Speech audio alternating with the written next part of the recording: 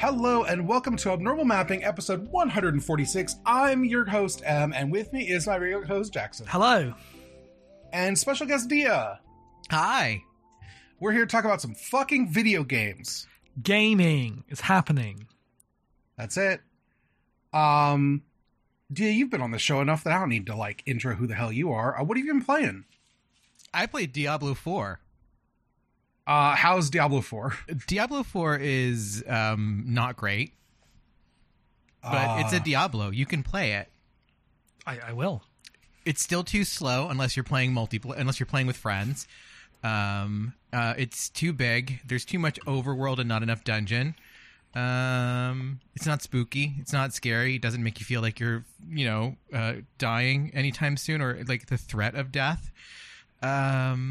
You will die because you'll just stop paying attention to the UI and just be like, oh, I forgot to use a healing potion, because that's how you die in Diablo. You never die for any good reason. Looks really nice. They really have hit the point where custom $100,000 Warhammer tabletop scenery looking levels and shit. If you were reviewing this for a magazine, say Paste Magazine, what number would you give it? I'd give it a 6 out of 10. Weird, okay. Yeah, I also played a bit of Diablo this month. But specifically, I played Diablo 2 and 3, and I started 4. But I started 4, 6-7 hours before Final Fantasy unlocked? So I didn't play much Diablo 4. You need to add me on Battle Pass, though. Battle.net, not Battle Pass. I will add it because after Final Fantasy I will be going back to Diablo, and on my Diablo journey I thought 2 was okay, because I played it once, right?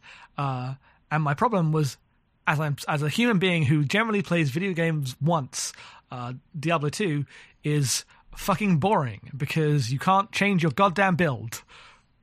Which I understand is the part of Diablo, right? You make new characters, you do new builds. But the entire joy of the game is experimenting with your build and doing different things. So the inability to respec meant that I wasn't engaging with the video game. I was just using the one skill that worked on everything the entire game the whole way through. Yeah. Here's the funny thing. Diablo is not about the fixed character model. It's not a thing that Diablo's ever done. Diablo 1, your skills and abilities, you bought spells or found them, and you could swap them in at will. Most skills would be found on your weapons and armor. You just change them out with your weapons and armor. Oh, but Diablo 3 is toggle them whenever you fucking want. So I played 2 and 3 together, and I thought 2, the atmosphere was fun, and I saw the potential of enjoying the dungeon running, but because of the no respec system, I didn't really enjoy going through 2. I wish that because I played it on Xbox on just on the offline mode. I wish the offline mode. I understand why balance wise on the ladders or whatever. I don't care about why they keep the systems the way they do, as to not allow you to completely change your build every 5 minutes. But I wish there was a casual mode of I'm not here for the 1,000-hour version. I want the condensed version of this game where I can try a few different builds in one playthrough. Maybe change up my way every axe and not just use Inferno the whole way through, because Inferno always works.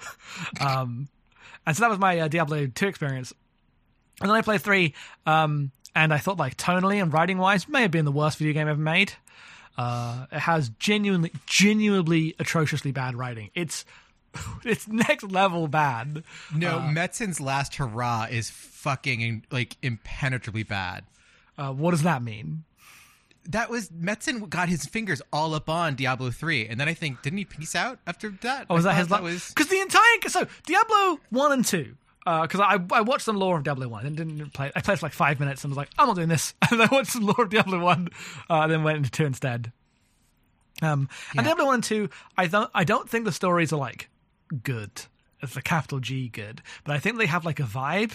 And they're interesting enough, and it's more importantly evocative enough that when the guy in the prison cell is to the east, always to the east, I'm damn, that's cool. I just think they have a cool vibe. I like the ending of Diablo 2 because at the end of Diablo 2, Tyrael shatters the World Stone, and you're like, fuck, that's cool. What's a world stone? I don't know. What does this mean? And I was expecting, and they basically say, oh, this means that like the powers of heaven and hell can access Earth more, and this was going to mean like it's basically going to make Earth very unstable. Was the way that Diablo 2 ended, and it was a very exciting and propulsive ending. I get to 3, and what it turns out what it actually means is one person, your playable character, has become a fucking World of Warcraft Chosen One super guy, and everyone's like, wow, Nephilim, you're so cool, your dick's so big, we all love you so much, Nephilim, please save us. And that's every single NPC's line to you for the 8 hours of that campaign. It's intolerable. They're like pushing me so hard, I'm like, who am I? I'm no one. They killed Deckard Cain, it's really boring. Diablo's a hot, sexy girl now, and that's really boring. I'm like, man, this is what I would have made up in 2010 to parody Blizzard writing. It's that bad. My favorite thing about Diablo 2 or Diablo 3 with like Diablo, because it's like Leah, yes, becomes the Diablo form. So we have like alien rules where like Diablo becomes like a sexy woman, but then Diablo can't deal with that. Diablo gets like trans-panicked about himself and then just becomes fucking like big manly Diablo because Chris Messin is like such a little bitch. She's the primeval. All the primevals live in the stone. And I'm like, I think, so here's the other thing, is I think the lore of Diablo, I was about to say it's bad, but I don't even mean that. I think there are concepts in the lore of Diablo that I find interesting. And this goes on to the start of 4, which I started playing, and I think it is, my initial impressions of 4 is that I think the level scaling and the like world stuff is so badly tuned to be a infinite content meal that it just very transparently makes it pointless to play. But I will say, if you're going to accept just being on a treadmill, I enjoyed being a rogue and setting my traps and having fun playing the video game, so I will do that with my friends for a while. But I started it, and it has a different, they're like, okay, we understand that Diablo 3 fucking sucked and everyone hated this. We're going to change the story and change the tone and make it all grimdark again. And they kind of do, but they still have the problem where the lore of Diablo now all just fucking sucks, because while the concepts are cool, it's too wikiified. Every single person, every NPC in Diablo 4 and 3 also, but there's like a problem 4 inherits from 3, they all know about the eternal conflict. Why do they know about the eternal conflict? And people say like, oh, it's because, the angels keep coming down to Earth. But I understand how this happened, but like, shit keeps going wrong in Dark Souls for everyone, and there's a constant cycle of everything going wrong forever. But you don't like show up and there's like 2 people saying, by the way, I serve this god who's like, it's just all, spelled out for you in a way where I'm like, it's no longer an evocative story about demons fucking with Earth. It's a story about Transformers factions and the things they're doing. Yeah. Well, it's so funny because like I don't know if you've seen Big Daddy in Diablo 4 yet, but like he is the most Image Comics from like 1997 ass character design you've ever seen. Like the Diablo 4 Diablo design? No, Inarius. Oh, I haven't seen Inarius. I know there's a big statue of him in the first main city you get to, and I think he's mentioned in Diablo 3, but like he has like the most fucking Image Comics looking design you've ever seen in even like a Blizzard game. Like it's just ridiculous. Which is like just there we are. I think the thing that like sums up why I hate Diablo writing is that the High Heavens and the Burning Hells are their names. That's their capital letters names. It's not that they say Burning Hells, right? Because it's hell. No, it's like when someone is saying High Heavens, they are saying High Heavens, HH, capitalized. That's what the lore place is called. No one will call it anything else. No one will have an evocative name for it. That's just what it is on the wiki, and it just feels so stripped of like Diablo 1 and 2 are weird games about you mostly see it from the perspective of the town, and then like the different towns you progress through 2, and some angels and demons get involved, and it's just a bit weird. I think everyone I think they give you too much understanding of the stakes of the play, because it just becomes boring. It's like if Shinji was constantly going on about the first ancestral race. Right, like that's the thing. It's like I feels like they really want to like mine all of this like weird like Catholic esoterica and like Judaica to like fill out this weird like ooh angels and demons blah blah blah blah blah Catholicism. They don't have any like. They don't understand what makes those things compelling to mine from in the first place. Like, there's nothing mythical about it. There's nothing. It's just this is what it is, and it's like no. Hell needs to have 50 fucking different names. Right. Like otherwise, we don't care. Like, if everyone knows what the score is, it doesn't fucking matter. And I already played, like I say, I only played a little bit of Diablo 4, but it does begin with Lilith being like, the church sucks, and wants you all to be pussies, let the fucking and sucking commence. And I'm like, is she meant to be a bad guy? Because all she does is make them kill a really bad, annoying priest. That's the thing. Like, Lilith is such a good character and just absolutely ruined. I was really tempted to give Diablo like a 2 out of 10 because of just how disgusted I was by the time I got to the end of the campaign. And Chris Metzen can't be blamed for it. Like, that's the thing. I got to the end, I'm like, no, you guys did this. Chris Metzen wasn't in on this. This is you.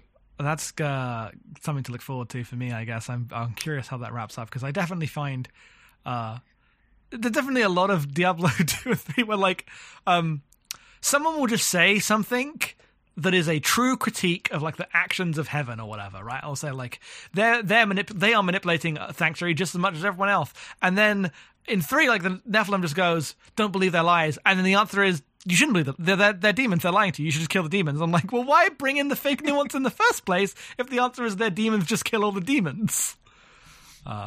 It's weird. I have it. Tyrael's still Tyrael becoming a fucking regular guy was so weird. Why is Tyrael just a dude now? Oh, hey, I'm Tyrael. No, you're going to get to the end of the first capstone dungeon and you're going to be like, wait, how does this actually resolve anything? It's really, it's... I'm also excited to see what you think of all of the bosses in Dark Souls or in Diablo being motherfucking. They're not even Dark Souls bosses. They're all Final Fantasy 14 bosses. Well, I've had enough of those for one lifetime in the last 2 days. Yeah. So that's good. Are the bosses in 16? Oh, you want to have some like little icons on the floor where damage is about to. You have to get out of the way before the damage hits you. You've got that. 16's got you covered. Diablo 4's got you covered. It's the hot new thing in video games. Fucking hate it. Because yes, I'd rather just circle around and stab things in the ass. Diablo 4 and Final Fantasy 16 are both extremely on the MMO boss design stuff, and they also both have Ralph Ineson as your main homie, so it's very distracting. Right. But yeah, sorry to butt in there. So I've also played Diablo. That's my contribution. So thank you. What have you been playing, Em? Okay. I would like to point people to, I was on Null Not New last month to talk about Private Idol, which I don't think I talked about in Neural Mapping because I don't think I'd started it by the time we recorded last time, which is a PC Engine CD visual novel / RPG that was very good about a aspiring actress who has to solve a bunch of murders. It's a great video game. People should play it. Had a recent English translation. It's fully voiced. It's very charming. It kind of is like a RPG Maker vibe, but it's from like 1995. Listen to it on Novel Not New on Scanline Media, and that's a Patreon show, but it's good. People should check that out. Anyway, let's talk about the games I've dropped this month, because this month I was doing a lot of sampling and found some games I didn't want to continue playing.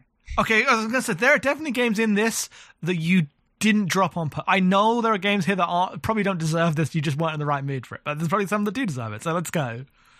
So first off is Chorves, Chorus, the spacecraft video game. Oh right, it's not actually called Chorves. It's not actually called Chorves, which is. Purports to be like a free flight video game, and I guess it is that. You are flying around an area, but it's basically what if a small scale RPG was played entirely from the perspective of you're in a spaceship. It is a lot of going around this little like asteroid belt doing side quests and missions and stuff. And most of those missions are go through this maze and fight some guys and open some gates by doing some like drift shooting targets puzzles. I thought it was fine, but kind of simple. I wish it played more like a real spaceship game. It does not. It plays like you're driving a car basically, and that's not how I want my spaceships to go. But if you're interested in that weird mashup, you know it's fine.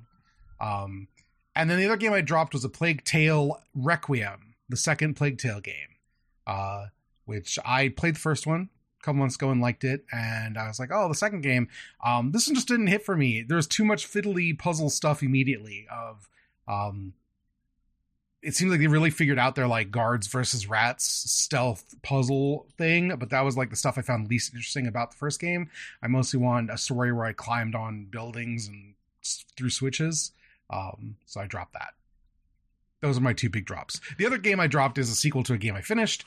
I played Alone in the Dark, the 1992 PC, I guess DOS game, the originator of fixed perspective tank control survival horror.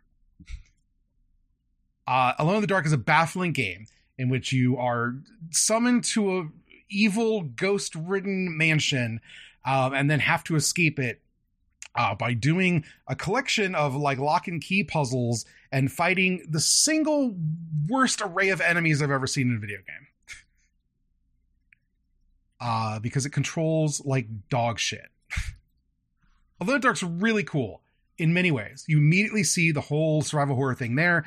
I'm like, oh, Resident Evil just ripped this off wholesale, but like it's a fun game to play. Unlike Alone in the Dark, where just to go into combat, you have to like open your menu, equip your weapon, come out of the menu, move to an attack stance, and then you can swing your weapon like 3 times, and then it breaks, and then you gotta like go back to your menu and take out your turn off your weapon once you're done to go back into search mode, because if you use the same search button as you do attack button, so if you're searching, you can't be holding a weapon. And I'm like, I'm on a keyboard. I've got like 8,000 keys here. Why is this a 2-button video game? It's unfathomable. Also, the combat's like weirdly like intense sometimes. Mm-hmm. There's a lot of enemies in that game, considering you can't do anything about it. It was 93, 92. How 92. 92? 92. Yeah, no, yeah. It was, they were figuring it out. And a lot of them are just like, you can't actually fight this thing. It will one-shot you. Yeah.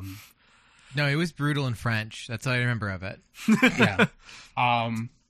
But there's like neat stuff there. The end gets really like wobbly, where there's a lot of like, oh, I didn't pick up this one thing like at the top of the house, and I got to run all the way back, and like some paths are now closed off. If I go down them, I'll die. And there's a bunch of platforming, and the platforming is awful because you actually have to like hold the jump button to like power up your jump, or you won't make it. Like it's Prince of Persia or something. Did you ever open the front door? Yeah. You will get totally destroyed if you open the front door. I just love to think you open the front door and it's just like, I'm fucking Nyarlathotep, bitches. What? Yes. It has like a weird hidden like encumbrance mechanic where you can't pick up certain things if you hit your weight limit, but there's like no visual representation of that. You just have to try and be like, nope, you're too heavy. So you just have to put things down. But the way you drop things in this game is you just like fucking like straight line yeet every item like right ahead of you when you need to get it out of your inventory. Just like directly throw it against the wall where it falls down. It's really silly. I found it very charming, and it's kind of awful. And both those things can be true. Yes. And then I tried to play Alone in the Dark 2. And Alone in the Dark 2 opens with an enormous hedge maze where you got a Tommy gun and you're fighting like 17 zombies in a hedge maze. And I was like, no, I'm not doing this. This sucks. That's really funny. Yeah. So none of that. I think Alone in the Dark 2, that's the voodoo one. I believe so. Yeah. I didn't get that far into it, but I think if I remember correctly, that one you get into voodoo. Which is this not game great. did not even review well at the time. No. These were not. Yeah. First game, like beloved, classic, immediately Alone in the Dark 2, like, no, not this one. I would hesitate. Okay, it was not beloved at the time. It yes, was one of those fair. games at the time where we were all like, what the fuck is this weird French shit? Let's not play this anymore. It makes us feel bad about ourselves. Until Capcom was like, you know what? They were onto something. Like, yeah, Capcom came in and was like, wait, we know how to do this, you guys. Hold on. Let's put a real video game in there. Yes. Yeah. So yeah, I would not be playing more Alone in the Dark, but that was my experiment. But now you gotta watch the movies. You don't have to. I've seen the first one way back when. Why? I used to watch a lot more bad movies before I had podcasts where I mostly focused on playing good things and watching good things. That's true. Yeah. I played through 2008 classic Battlefield Bad Company. Oh, you did do that, didn't you? Yeah. Yes. which I was just on Game Pass and I was like, I should play one of these. I've never played any of these Battlefield games, and it was the earliest one that was on Game Pass. That is why I picked Bad Company. And turned out to be a pretty good time. I really enjoyed Bad Company. If you don't know about Bad Company because you're not 35. Oh no! Everyone knows about Bad Company. Everyone played Bad Company in high school. No. You are a squad of 4 like guys who suck in the army, and you're caught in the middle of this like Eastern European. It's really unclear. I don't remember. It's been weeks at this point. Where the leader of this country ended up hiring some PMCs and then couldn't pay them, so they decided to take over the country. And you, as disposable members of the U.S. military, decide you're going to steal all the gold while the country is destabilized and go on a bunch of big missions. Which mostly involve driving from 2 different points and then clearing out every enemy at said point, or running to the next like story checkpoint.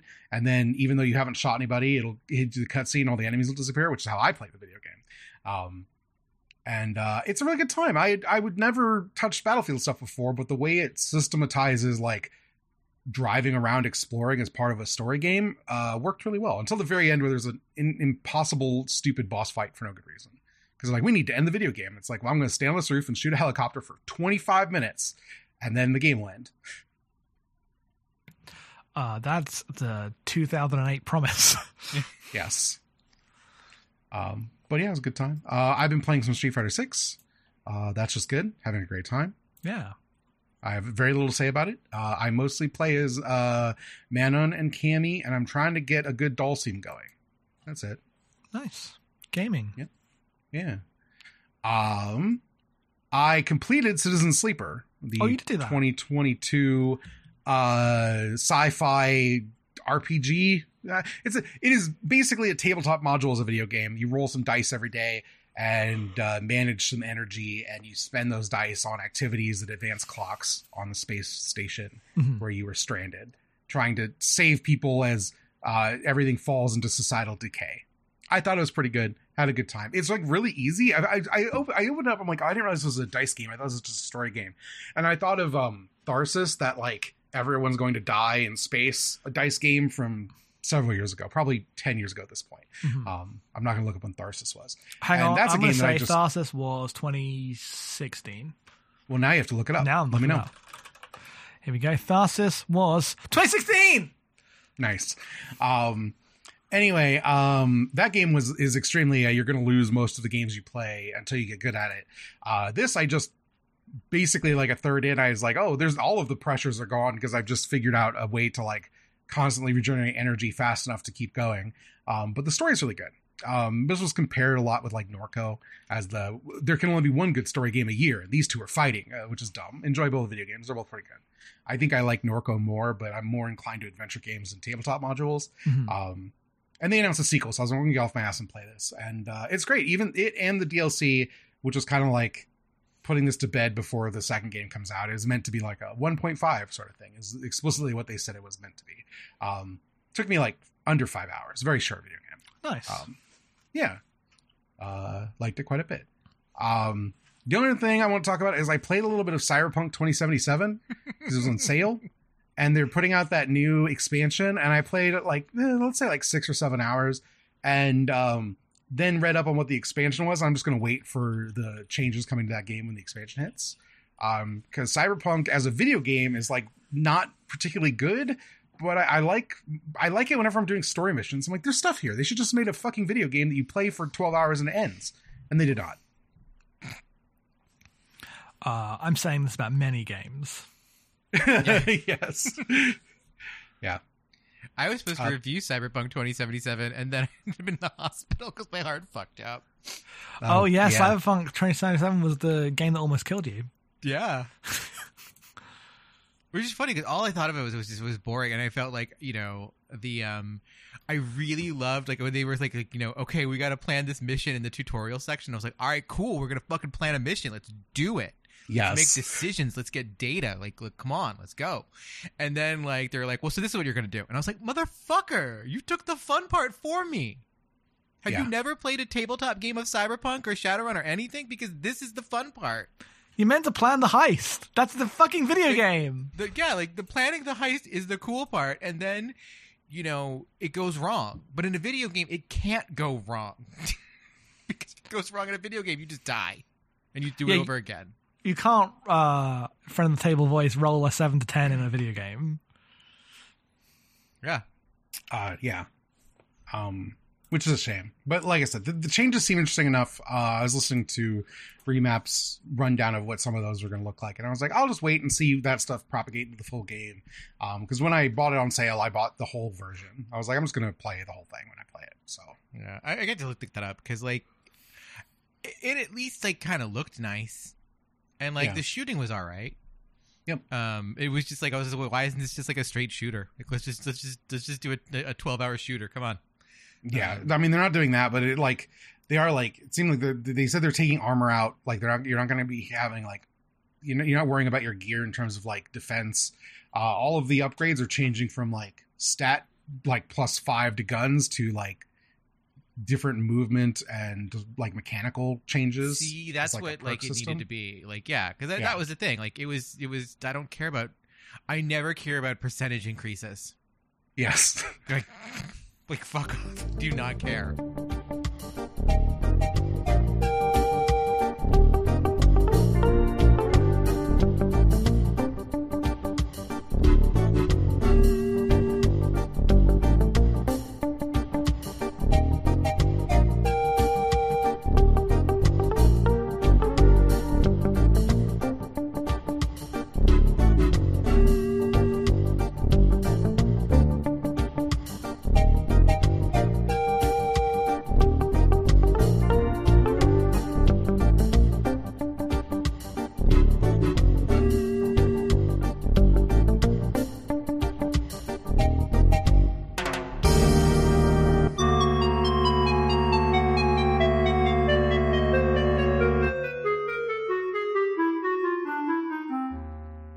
Our game club this month is Monkey Island 2: LeChuck's Revenge, the LucasArts game from 1990, directed by Ron Gilbert, written by a bunch of people: Tammy Berwick, Dave Grossman, Brett Barrett, Tim Schafer, Ron Gilbert. This is one of the classics of adventure gaming. I played it when the special edition dropped in 2010. God, that was a long time ago at this point. And had not touched it since then. Dia, you probably played this at the time, right? Yeah, I played this when it came out. I was right there. And Jackson played it 2 weeks ago. That's correct. So Jackson, what happens in the video game?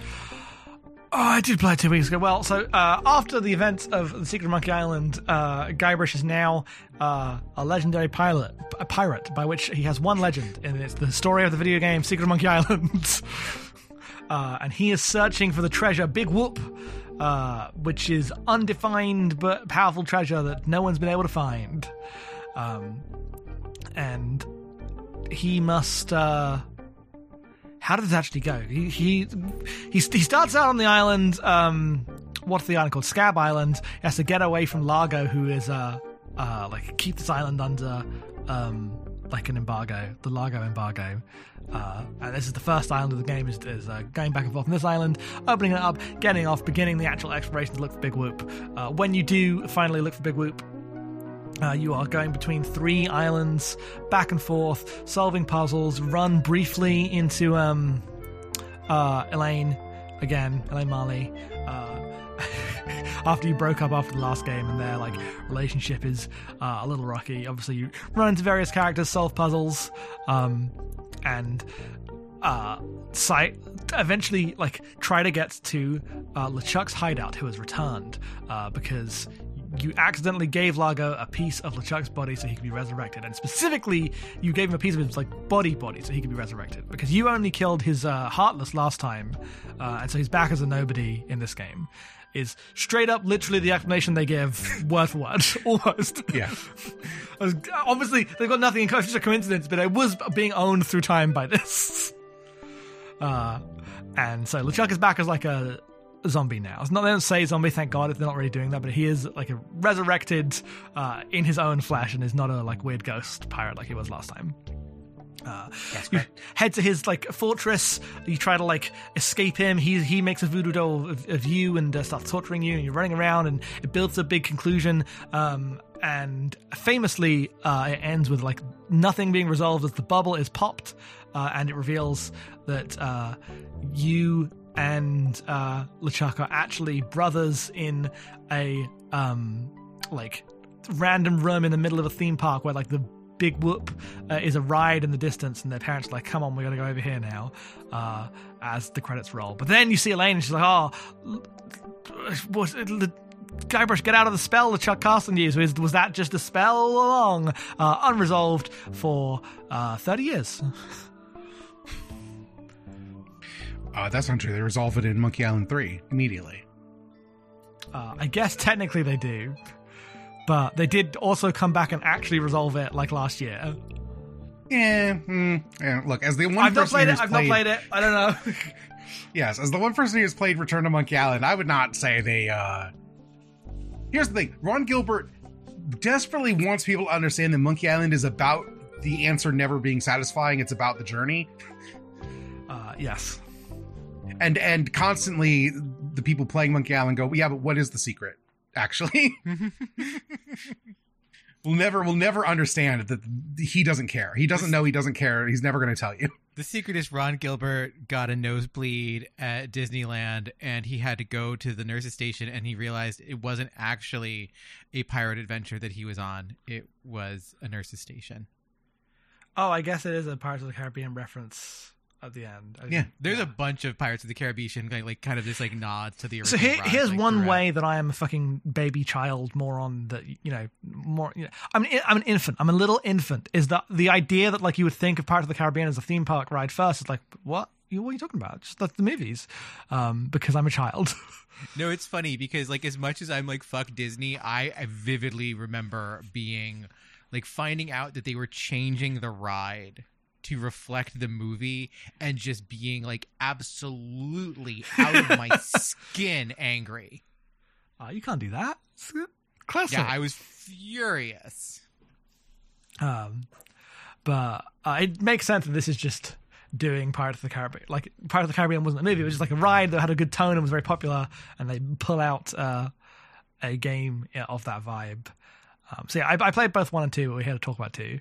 But I am caught up on the first 2 Monkey Island games. Yeah, if you want to watch Dia play through 1, yeah. we did that. 2 should be up after. Well, 2 should be up by the time you listen to this. It'll be up before it, actually. But yeah, because it's going up on Friday. But only nice. for Patreon subscribers. Subscribe to Dia's Patreon. Get the Let's Plays. It's $1. You should do that. It's $1. Yeah. You get adventure games. Hell yeah, people should do that because they're never good. pay more than $20 for a video game. I'm only charging $1. So that's one thing. Again, this is 1, not 2, but it did make me laugh that was like the last line of the game. I didn't know. I've seen that image a million times, but I didn't know that was how the game ended. Excuse you, never pay more than $45.56 for a computer game. Yeah. That's more than it was 2 weeks ago. Yes. That is being updated live because of our inflation crisis. Yes. God. I did pick it. I did pick it for the final. Like, I'm like, it's the classic line. It's the Monkey Island line. Yeah. So yeah, this will be a little bit of both Monkey Islands, most Monkey Island 2. Because it's a better Monkey Island 2 game. is like, what? Because it's a better game. It is a better game. It's weird because like for me, Monkey Island really, I think it's at its best, and like when you're on Melee Island and you're roaming around on the stars, gathering all your insult sword fights, and you like Dia talked a lot about in your Let's Play about the bit where you're behind the scenes at the mansion and just stuff is happening off screen as Guybrush goes through a Rube Goldberg device of nonsense that you don't actually look at, and all that stuff is great. I think it's like that's when the game is like on all cylinders, and then it really like falls down a bit in second and third acts. And thankfully, I think that energy is like most of what Monkey Island 2 is. I think like the bit when he first gets to LeChuck's Island, it's like, well, now here's a fucking maze. I'm like, oh, this sucks. This is the worst part of the video game. But when it's just like, here's 7 different places you can go, and you have to piece together, picking them apart into a big, like the big knot that is the video game. That stuff's good. And like the first act is like a smaller version of that with just Largo on the island. And then you get the 3 islands, and it really is like a macrocosm of the same actions again. And I think that stuff really works. That's why I think these style of adventure games are most interesting. It's funny because revisiting it, I actually felt this was the lesser of the two. Huh. And like the like it becoming this big, you know, kind of just like you get kind of mired in shifting box puzzle of like inventory management when you get to like Act 2, where I just felt like I was constantly like, okay, I have to click around. I'm walking from room to room, depositing objects. I can see that. I like. So it was just. I think it's just the pacing of the acts, whereas, you know, Act 1 feels much more structured in Monkey Island 1. Actually, feels more structured in Monkey Island 2 as well. But Monkey Island 1, you have that first act of becoming a pirate is very structured. Yeah, but like it gives you room to like have to work through it. Whereas like this kind of like I felt like I was getting things out of order. Like it felt like it almost has like the open world problem of like I'm running into solutions before I have the problem. Yeah, that's definitely a thing that can happen in this game a lot. Yeah. And like even going through it, like, you know, there were things that I vividly remembered. I'm like, okay, I have to do this. I have to make the grog that's green because then I have to do that. But like I was making the grog that was green before I'd even seen the spitting contest and was like, I need to have the green grog because I'm going to spit. And it's like, you know, then it was like, okay, I'm at the card catalog puzzle. I've like, you know, there's no kind of introduction to why I'm doing the card catalog puzzle, you know, until like, oh, Chicky Poo says I'm going to need a book and I'm going to need coordinates and things like that. Like so much kind of comes just at random implements that there's like that middle just can really feel very boggy at times. But that's true. I liberally use the universal hint system for this, which I recommend anyone playing a 90s adventure game for the first time use. Because basically they start at like the top level of this kind of the structure of the game where you stuck, and then they'll just kind of nudge you along, and that's helped me many times when I was like, I don't really know what the next thing is, at least pointing me in the direction of where the next thing is. Because using a like straight walkthrough, I think robs it of much of its charm. Getting a little hint now and then is nice. Yeah, I think if you like, you know, what in my Let's Play, there's like a half an hour where I'm like clicking on the fucking Captain Dread map, trying. I'm like, these are the fucking coordinates, 3788. Let's go, and because I had forgotten about the whole Kate capsize thing. Oh, yes. And I was just like, why the fuck is you not? Like, come on, just fucking go there. Come on. And then eventually I'm like, wait, I think I got to go talk to Kate because she's got to really want to take it because she's got the glass bottom boat. It's a whole thing. Yeah. But like, it's like weird that you can get the book and then you can be that and you can be like, what is this the stump problem again? Yeah. So having a different perspective, you two, I mean, like, Dia, you've literally lifelong adventure game fan. I don't know. I assume you came a little later. I got into adventure games because Idle Thumbs talked up the Shiva in like 2008 or 2009. Yeah. And I only came to adventure games like in that era because I finally had a PC. Like I really wanted to play Myst, and I'd played like Deja Vu for the Game Boy or whatever, right? But I otherwise had no perception of adventure games until like the modern era. So I've gone back and played a lot of things, right? But like I played 2 seasons of Telltale 7 Max before I played Hit the Road. I've very much gone backwards through time playing adventure games. Yeah. I mean, well, I've played like some newer adventure game-ish things. Like, you know, I really like the Shiva. You know, Norca has its adventure game elements. But a lot of my interaction, because even coming into Telltale, I'm coming in like later, has been with the like adventure games as a framework for like spatial consideration, progressing a story, not adventure games in the like what the fuck does this thing do for 20 minutes? Yes. Like I think the closest I got was Broken Age of that kind of thing, and that's a much more like it's homaging back, but it's significantly more simple than these Monkey Island games. Yeah, I mean, that is literally Tim Schafer being like, I wrote Monkey Island, I can make another one of those. Yeah, I liked it, but it's definitely like more simple than this. And I ended up feeling like, I like this game, but I found the adventure game puzzles often very grating in ways that are like, I felt like I had fucking solved them, and the game didn't let me, right? Like, for example, you have to get the ticket, the washing ticket from Largo. You have to get Largo's washing ticket. Yes. Which means you have to go into send something to the cleaners. And so you go, okay, let's go to his room and mess. Like, first of all, I was like, oh, let's go to his room and find the ticket in the pocket of his clothes. And then I was like, okay, no, I have to get him to give the thing to the to the cleaners. And then I had to realize how to get the mud, because I didn't realize that I could just click on the mud in the swamp. I didn't realize I could, because the mud in the swamp was a surface I had like sailed on, right? I'd got in the boat and gone across, but I didn't realize I could then use, like, it wouldn't occur to me to use the bucket on the floor. I was just like unclear about what's interactable, and then the final part of like being in his room forever, having the bucket, being like, well, pour the fucking bucket on his clothes. What are we doing here? For about 10 minutes before I realized, oh no, I have to close the door and put the bucket on top of the door so you can fall on his head. It was like, what? Why?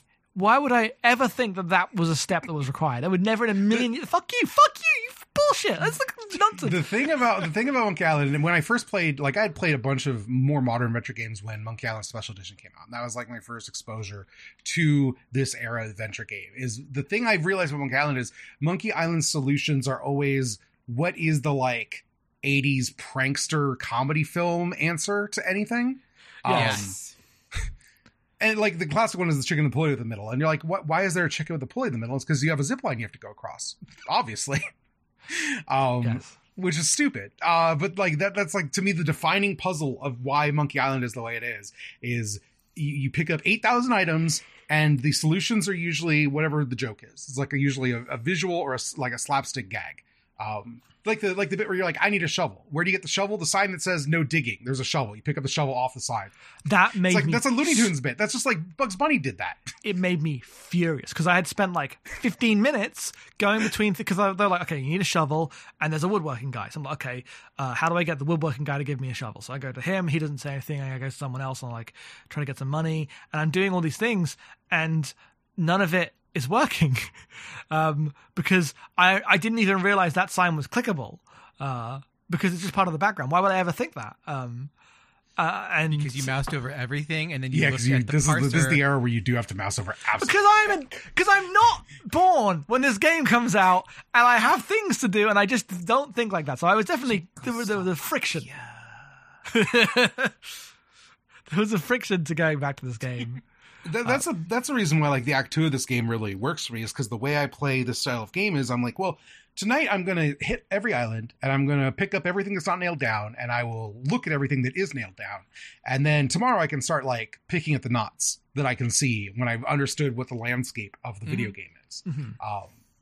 And sometimes that means you walk into puzzles backwards, like Dee was saying. But I find that that's kind of the charm for me, is like, oh, now that I have the lay of the land here, some of these will be backwards, some of these I'll do intended, but someone else could do them in the opposite direction and still come to kind of the same conclusions with different puzzles. And I think that you have, there's no way to solve that unless you make the game strictly linear, right? Like when we played Space Quest, that is a game where you cannot do it out of order. Right. If you do it out of order, that means you fucked up and you have to reload your save to go pick up the thing you missed the first time.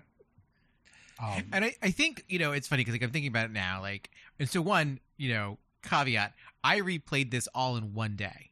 Yes. Because the situation of my life was such that I had to play this all in one day. Yeah. I played it over like 4 nights, I think. Which actually it kind of it does make it very interesting in that way, because in some regards, I had to operate like purely off of memory, because I was like, I'm being stubborn. I'm not like, I'm fucking looking at a walkthrough for fucking Monkey Island. I did this when I was 8, you motherfuckers. Let's go. And so like, I was really, really like, not like gonna use a guide. And so, but it does compress everything when I was having to do it. And so like, Act 2 felt just like so endless, but also everything was really fucking funny because like I was seeing how all these pieces fit together much more like concretely than if like when I was a kid and I played this, I played it over an entire summer because it was the game I had. I wasn't going to get another one. There was no reason to like burn through it. Yeah. Also, I was like 8 and I was having to solve like really kind of weird puzzles that were going to take forever for me to like be like, oh, I can click on that and pick that up and then I can go do this thing. I guess that just to intro, that's like the thing that I've just never had for adventure games, right? I've never had the thing where like these games are 4 hours, 3 hours long, but they're not made to. They are made to be things that you just like poke at for a summer and then you forget about and like live in your head in time. And you like figure out the solution when you're not playing it, and then you come back and you go, "Oh, that works," and then you move on to the next thing. And it's just never been how I played games, even though it's definitely like how the adventure games are meant to be experienced on some level. Mm-hmm. I do think this game has a lot more padding in it than Monkey Island, The Secret of Monkey Island, because that's true. There is a lot of like, making you go through the swamp repeatedly to get to. Oh, every time you gotta go talk to the voodoo lady, it's intolerable. And like it was like, and that's the thing is like the thing about doing it all in a 6-hour push was like every time I had to go somewhere, I was like, oh my god, this is hours off of my life, even though it's like 10 seconds. I was the one I think of is.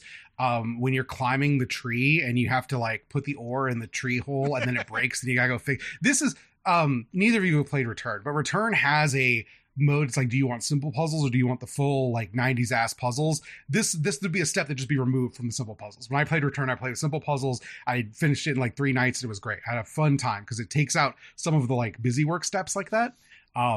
If you don't want them, and I don't necessarily. Okay, well when we play it, we're playing through the 90s ass version. Yeah, no, that's fine. Obviously, do what you want.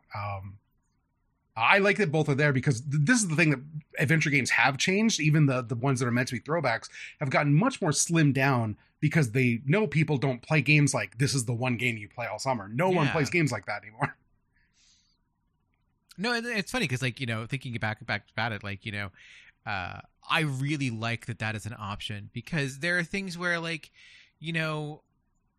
like I'm just thinking about like Diablo 4. Diablo 4 throws in all these like these side things that you have to go do just in order to progress the story, and it's like, but I don't need this. This is like ancillary shit. Don't make me do this if I don't need to do it. Let me just go. Let me go to the guy and get the horse, and then we go get the horse and we go and we finish the game. Let's go. Mm-hmm. Playing through this, like it was like there were a bunch of like sections where it's just like, what if I just do this to begin with, and then we don't have to worry about all these other 5 steps? Well, it's like, okay, but also these other 5 steps are actually kind of funny, and like we're gonna play through a bunch of like weird little like quirky 90s narrative beats that are like charming in a way. But like like the final fucking the bones puzzle. Come on. I hate the puzzle so much. The bones puzzle. Like, why are we doing this? But like, the answer's right there in your inventory. So it's like, why? Yes. But even when I know the answer, I'm like, I'm still walking through this endless maze to find the like 3 screens that I need to go through in order to do this. It definitely soured my. So I knew about the ending, right? The famous ending of Monkey Island 2. I've known about that for a decade at this point, because it's the thing everyone talks about. But when you know that, the like actual puzzle build up to the like anticlimax just becomes infuriating as I do these fucking bone things. Even looking at like the universal hint system to like put things together, because again, like Em says, it's not the solution. It's just the tediousness of going through it. Yeah. And then it all just kind of like fizzled out into nothing at the end as a gag. I'm like, I mean, it's a funny gag, but could you not have done it before I did this fucking bullshit? We could have. It's weird because like I really hate the maze, but I do really like the bit at the end where it's just you and LeChuck in the basement of the video game, endlessly dicking around with each other with no like there's no win state. It just sucks. It's like the bit in Saw at the end of every Saw movie. You're like, oh, we're finally out, and you realize that no, you just got out of like the first metaphorical room of a bigger puzzle that is endless, that will never be solved. And it's you and LeChuck in the basement of the video game stabbing each other's voodoo dolls forever. That's all you can ever do. That's all Monkey Island is. And then there's like a flashback that cuts back to everything as he realizes, wait, I'm in the other world. Then the Saw music starts playing. You could re-edit the final reveal of this into a final Saw montage easily. God. It's really funny to me because I kind of knew about all 4 Monkey Islands at the same time, because I played Monkey Island 1 and then like 2 happened, and then I picked at 3 and I watched 4 on YouTube mostly. And then the Telltale thing happened and Return happened. I forgot how much like Elaine's not in this game. I'm like, that's Guybrush's wife. I think of them as a couple as like one of the things I like about Monkey Island, because I really like their dynamic, where he's layabout who sucks all the time and she's too busy for him but loves him anyway, but kind of forgets he exists until he shows up on her doorstep. And that's like their dynamic here basically, but like they're not a couple.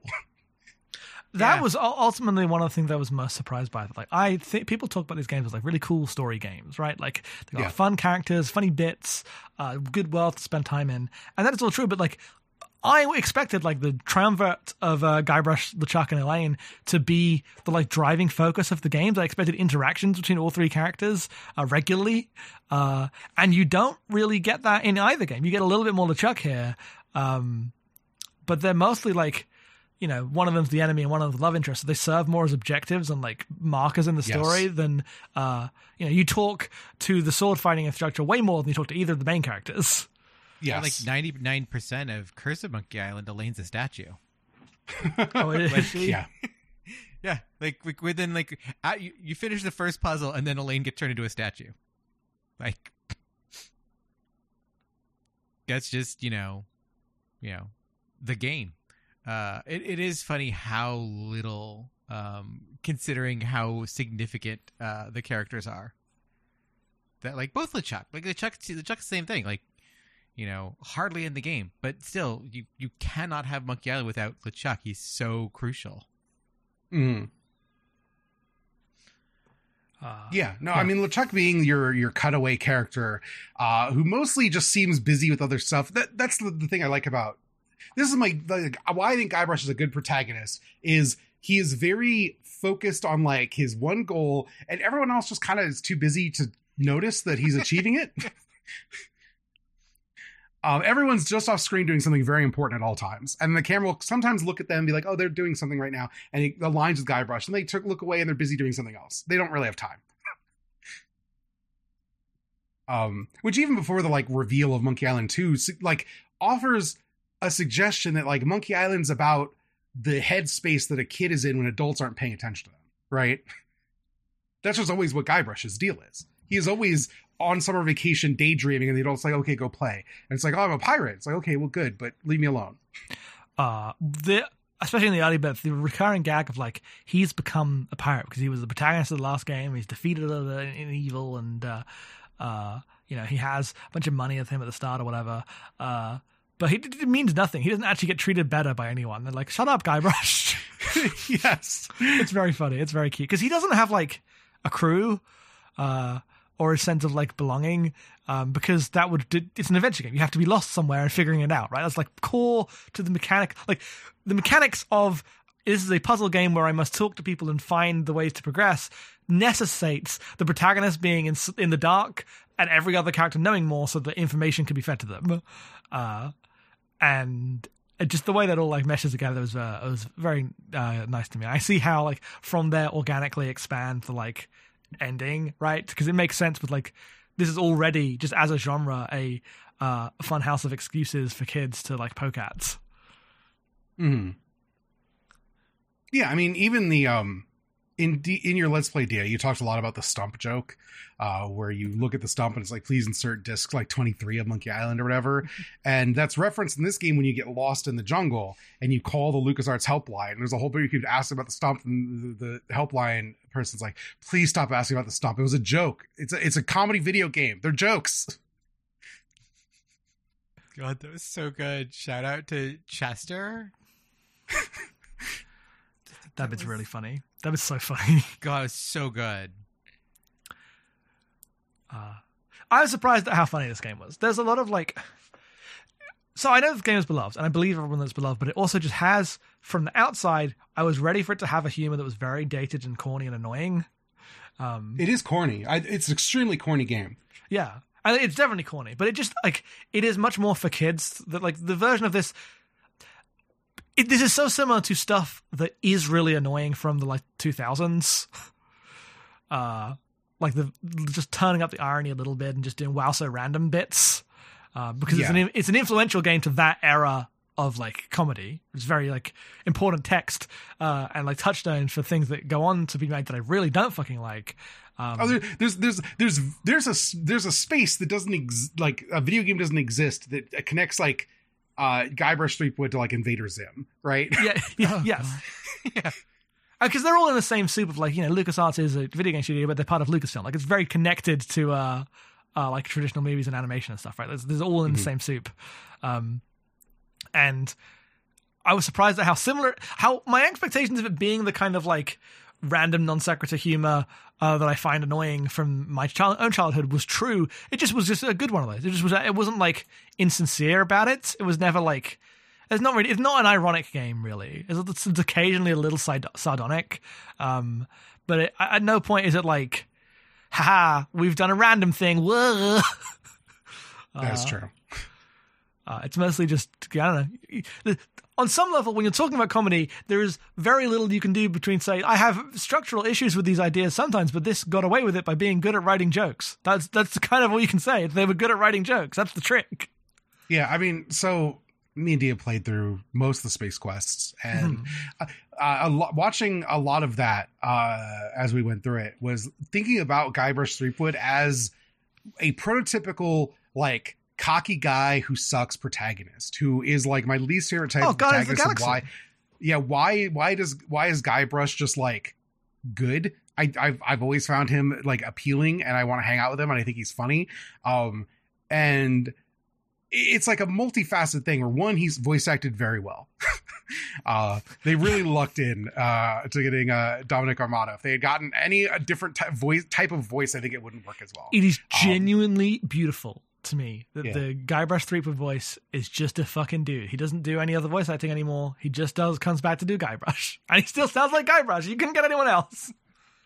But also the game is just aware of the fact that, like, his coolness will never become the reflection. Like, there's no point where Guybrush is the cool guy and everyone goes, we were wrong about you, Guybrush. You are cool. It is always poking fun at his, like, not even ego, but his naivete to assume that he matters. Well, it's also, like, in the things of this that, like, come in the future, this character gets, like, blended with the Han Solo wants to be cool type guy. Yes. And there's a little bit of that here, but in an interesting way in that, like, you can tell that is the self-image that Guybrush has of a pirate. But there is no Han Solo pirate. There is no cool guy that he's trying to be that he can't live up to. It's just an archetype that doesn't exist. The cool pirate is not in this game. Simply not present at all at any point. The thing Guybrush wants to be isn't just something that he can't be. It's just something that doesn't exist. And I appreciated that. I was like, yeah, it's just not a space that they're interested in going to. He just has an idea of what being a pirate is that is not real and will keep chasing it to his own comedic doom constantly. Yeah. Like, even LeChuck's, like, generals in any version of the game are mostly just, like, bored guys who work a shitty job for LeChuck, right? Yes. Yes. They're just like, oh, yeah, I'm a fearsome pirate. It mostly means this weird ghost guy gives me orders and I do them because that's my job. Largo getting LeChuck's, like, body and then resurrecting him and then immediately just getting, like, put to work and being judged for being a shitty lieutenant was so funny. Sucks to be Largo. Sucks to be Largo. But yeah, no, I'm glad. And the fact that, like, the guy who is the petty tyrant of this whole island just becoming like bad lieutenant, like the shitty lieutenant of the big bad the rest of the game is good. Because nothing else changed. He just lost his position. Yeah, it's so funny because he's undone by, like, a high school prank. Yes. Like, everything falls apart because you put a bucket of mud above Largo's door. Yeah. Yeah, that's correct. God. I will say the versions we played, the special edition versions, I think that like they are fantastic. The new graphics suck, but like the ability to play the old game with the modern voice acting, I think is excellent. That's how I played. I don't know if you can turn off the voice you acting. can now get backported audio into the original video games. Oh, so you can just hook that up on like a scum situation. Yes. I did not do this because I played the game on my Steam Deck, but I could load the DOS version on my Mister with the voices from the special edition loaded into it. Because the voice acting's really good.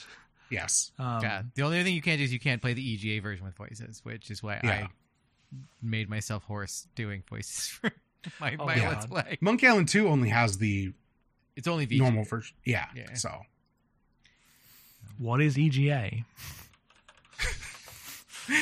Sometimes you are, baby. I know what VGA is. It's the blue cable. Real question or?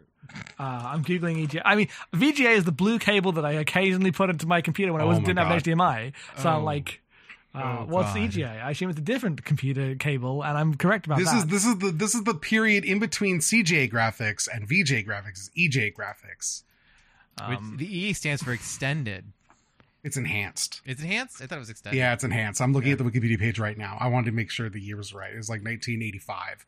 And then VGA came out in 87. So it's a narrow window. EGA is a narrow window, but like, you know, a lot of people didn't immediately upgrade. So it existed longer than it was like the standard, right?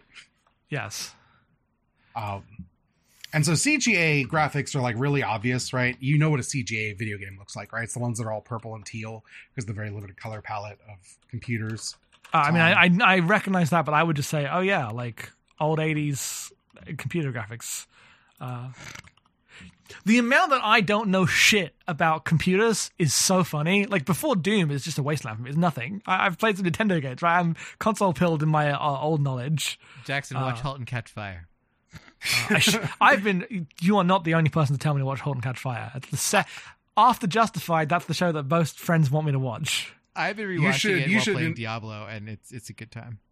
You should watch some YouTube channels about the history of computer graphics. Is what you should do. Oh God, I'm gonna go. I won't even do that.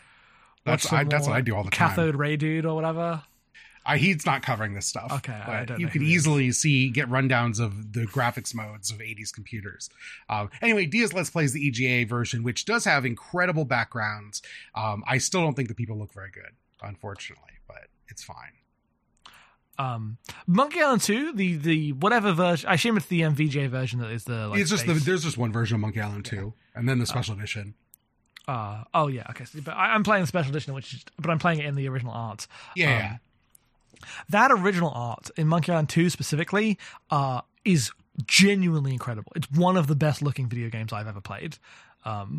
Like the animation on every single sprite is just beautiful and so full of like personal little flourishes. No, it's one of the things that was really funny was like I would remember solutions to puzzles not because I remembered the solution, but because I remembered like the bespoke animation of Guybrush breaking a bottle on a rock. Yeah, like the animations are just incredible. Well, so I play the game. And I'm thinking, well, this game looks really good. And then only after I finish do I look it up, and I'm like, 91? 91? So this is like 91. Like the other things you can get even on consoles are like, what? Super Mario World? This is 3 years before Chrono Trigger. Yeah. I guess it's PC hit different back then. I totally see how people like adventure games. This is fucking cinema compared to video games. Because this is also before people like computers you didn't have a graphics card with 3D accelerator. Like there's no 3D graphics in most PC games at this point, right? I mean, some games. Yeah, but I'm not just like the sprite work is beautiful. The backgrounds are absolutely incredible. I think Monkey Island 2 is just like an incredible looking game. I don't know how superlative to be because I assume it's like of a piece with other like this is the one I've played. I just assume this is like the style for this game at the time. These kind of games at the time. I'm gonna bet that the Sierra games don't look as good. This is a bet I'm making. Well, I only have Space Quest to go by, but Space Quest has different art style. Every game has a different art style, and they're all bad. So the VGA version of Space Quest 1 actually is not so bad. weirdly enough. But like, when I think of LucasArts pixel graphics, I think of like Sam & Max and there's more than I think of Monkey Island even. I mean, even going back to Maniac Mansion and Zach McCracken, like light years ahead. So much more of an emphasis on it. It was funny, Jack. You talked about like the graphics, comparing like cinema. I vividly remember playing Final Fantasy II, and my stepfather walking through the room and looking at me on. You mean 4 too? Yeah. Final Fantasy 4, aka Final Fantasy 2, because it's 1991. Yes, yeah. I just want to verify for people listening. Yes. And my stepfather looking at the TV, looking at me, and then looking at the computer, like sitting like 10 feet away from me, and just being like, "Why the fuck are you playing this?" And I was just like, "It's Final Fantasy. What are you talking about, man? It's great." And he's like, "It looks like shit." Just being like, thinking now back about like, yeah, actually, the graphics in Final Fantasy 2 compared to what was happening on the computer at the time were just absolute dog shit. It's funny because I'm like, Final Fantasy 4 is one of the early, like, this is a game that understands sprite graphics as like theater, right? Like they're all doing their little plays and animations together in a way that was like remarkable. But then it's coming out at the same time as Monkey Island 2, which is literally just his little movie you watch. Like, I understand how, like, you know, when people talk about cinematic games now, it's like adventure and it's action adventure, just like stuff with cutscenes. But this is like a decade before that form's even going to really, you know, we're 7 years before Metal Gear Solid, 4 years before anyone on Earth is going to have a PlayStation. Mm-hmm. So I totally get how like adventure games get the reputation they had, and also why they like fall off. Even because a lot of when I was looking through some like writing about it, a lot of it always tended to be off because it's all from like, you know, the writing from the 80s and 90s is mostly lost because it wasn't online. So all of the 2000s writing is about how adventure games died, and they're having those arguments. I'm like remembering when those were happening, but all of them did leave out the part that like. The uniqueness of this game looks fucking good to normal people who don't play video games. They can look at it with their eyes and see something that looks attractive and appealing. Just becomes a unique thing that they lose as video games go 3D. And first of all, everyone else gets access to 3D graphics and cutscenes. And second of all, they have to stop having beautiful sprite work and start having incredibly ugly 3D models instead. Well, you know, Doom doesn't have a 3-minute. You did a puzzle. You saw you correctly intuited a puzzle, and then suddenly you're having a hallucination about your mom and dad who becoming skeletons and singing this song to you that you decided to write down that you have no idea pays off. 3 hours later, like what? Yeah. We're getting to that again and just being like, oh shit, I forgot about this. This is fucking wild. That's cinema right there, motherfucker. Like, fuck your cutscene. This is a real cutscene.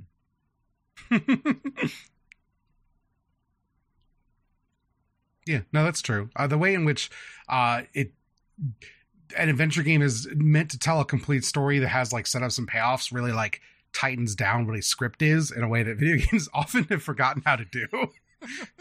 Well, what I realized looking up the context is like LucasArts adventure games specifically are the things making this push into like solving puzzles is solving narrative.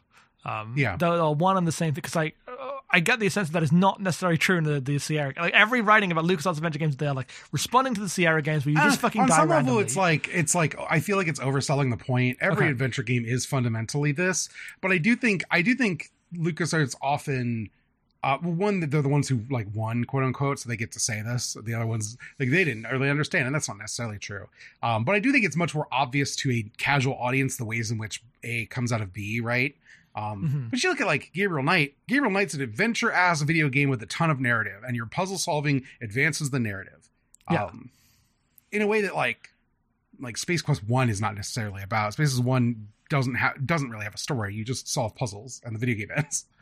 I mean, I wasn't trying to disparage. I just meant like the narrative that I saw looking back is like playing this as now, I was kind of frustrated by some of the like leaps that Monkey Island 2 made me make as an adventure game, and like I got stuck because I didn't realize I could click on that window. Why did you not tell me I could go in that window? You're fucking wasting my time. Bullshit. And getting mad at it like that. But then I look back and it's like being massively praised for actually making that stuff way more simple and way more approachable.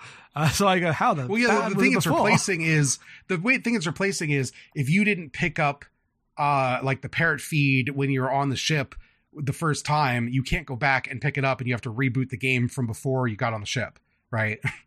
Simply unthinkable to me. I would not design a game like that. But apparently it was the 80s, and you could do anything. You could just do anything. You could make anything. When Em and I were doing the Space Quest games, I had to look up dead ends. Yes. Yeah. And there were dead ends that I'm like, oh, we need to do this before we go to the next screen, even though I know you want to go to the next screen, Em. But if we don't do this, then the game will be over for us and we'll never be able to finish it. And sometimes it's like you will die if you do the thing. Other times the game will just not allow you to complete the video game, but you won't know. So I hope you had multiple saves. Yeah. And like you won't know for 6 hours. Yes.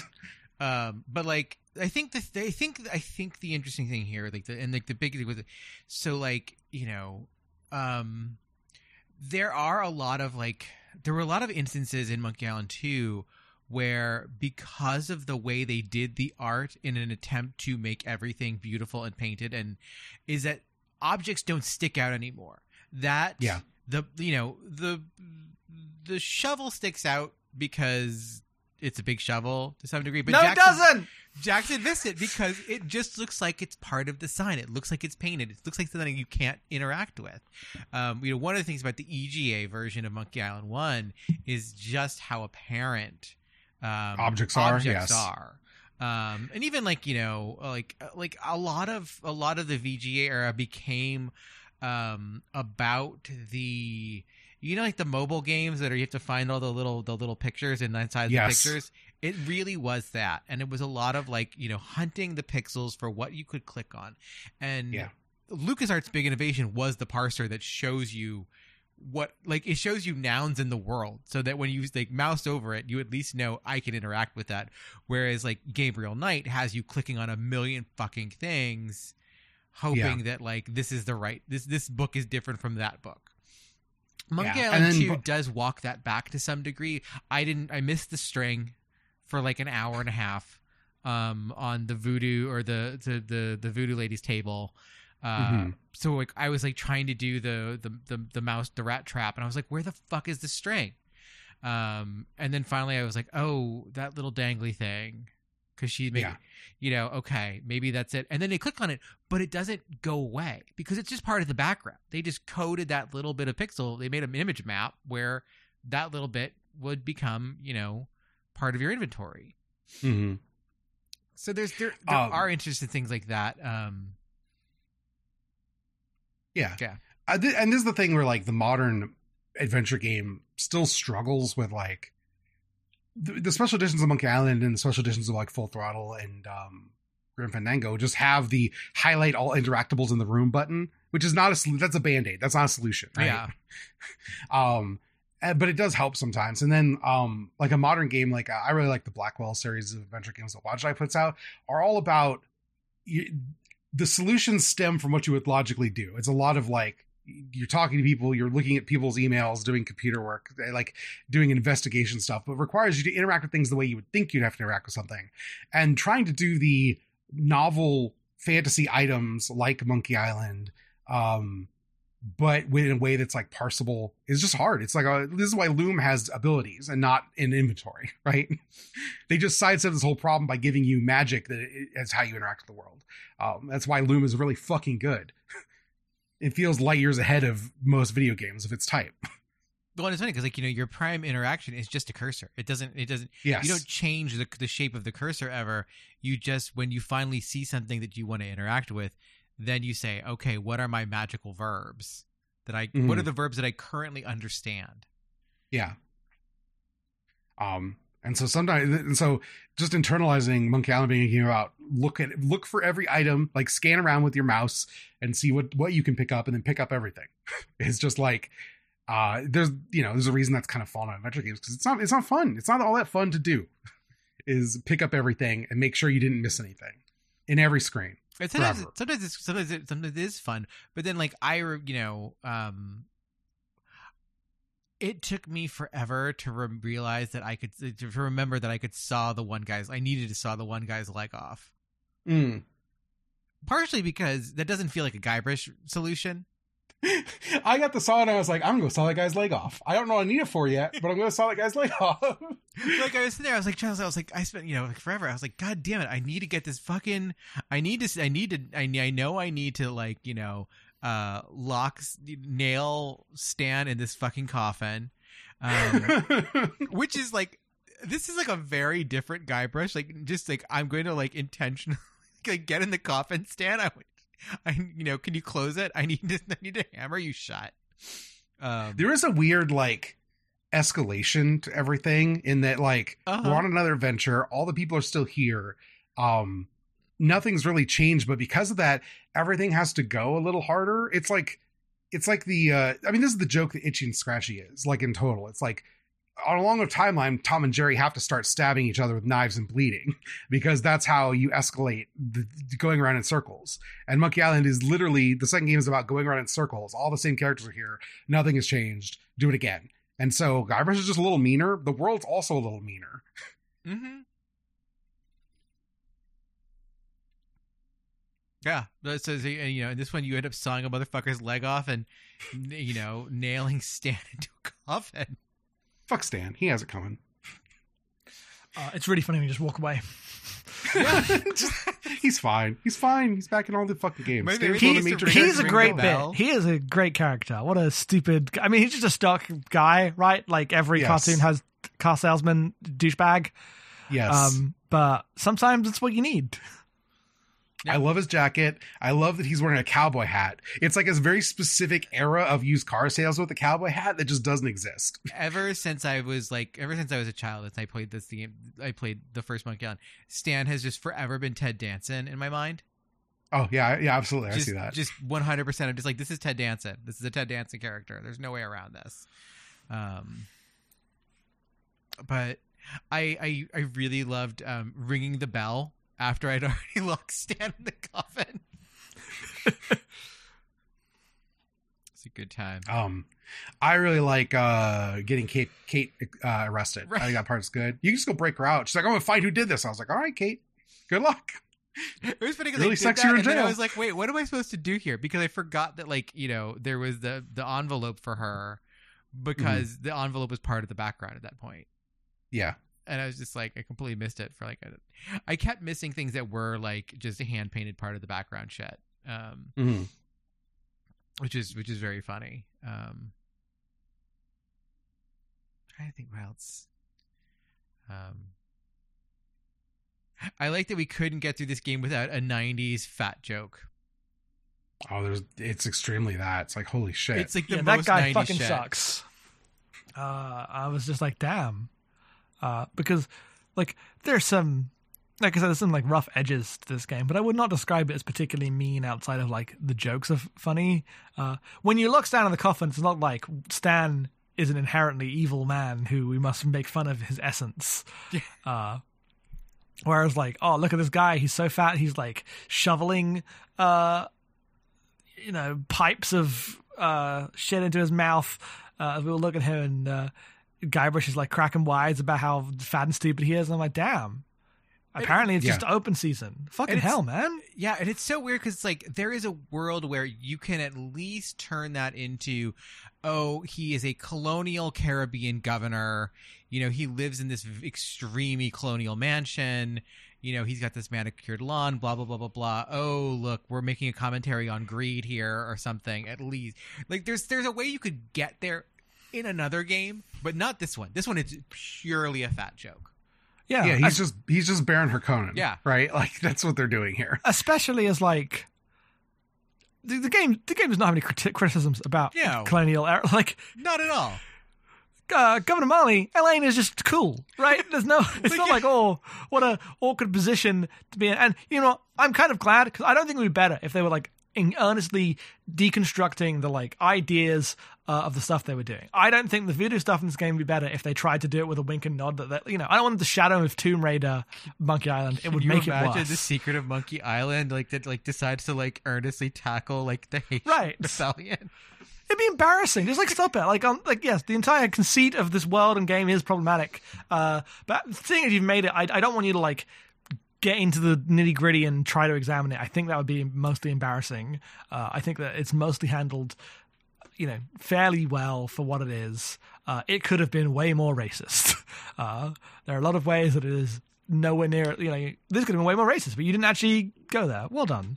But it does mean that you get this fat joking and there's no themes going on here. It's just a fat guy that you were I fucking hate fat people for some reason.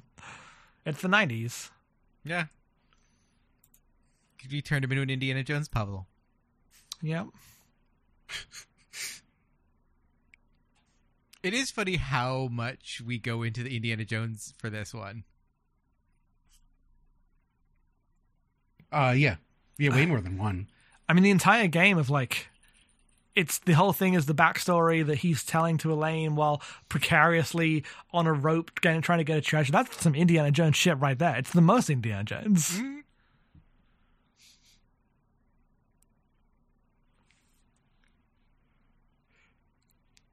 Yeah, I don't know.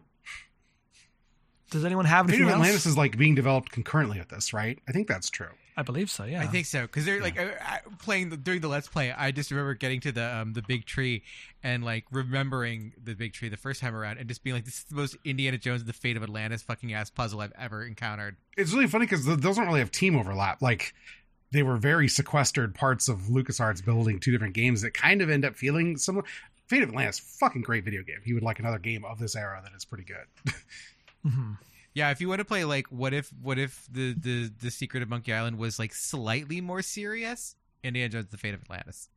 Yeah, puzzles are a little more logical, little bit more. But also, then you can go and watch the Aquaman. The Aquaman movie, and just be why the fuck is this Indiana Jones and the Fate of Atlantis for half of it? It's wild how much that is true. Right? Yeah. But, they're all about Atlantis, right? So why is that? What specifically makes it weirder and more specific? Well, it's there's literally the binoculars when you go to a scenic overview puzzle that they do in fucking the Aquaman movie. Okay, yeah. Well, literally enough. In they go to Algiers or whatever, and they're just oh look, we can use these binoculars on this cliffside to go find out where we need to go next. And it's that's literally a puzzle from Indiana Jones and the Fate of Atlantis. What are you doing? That's pretty funny. Yeah, it's very weird.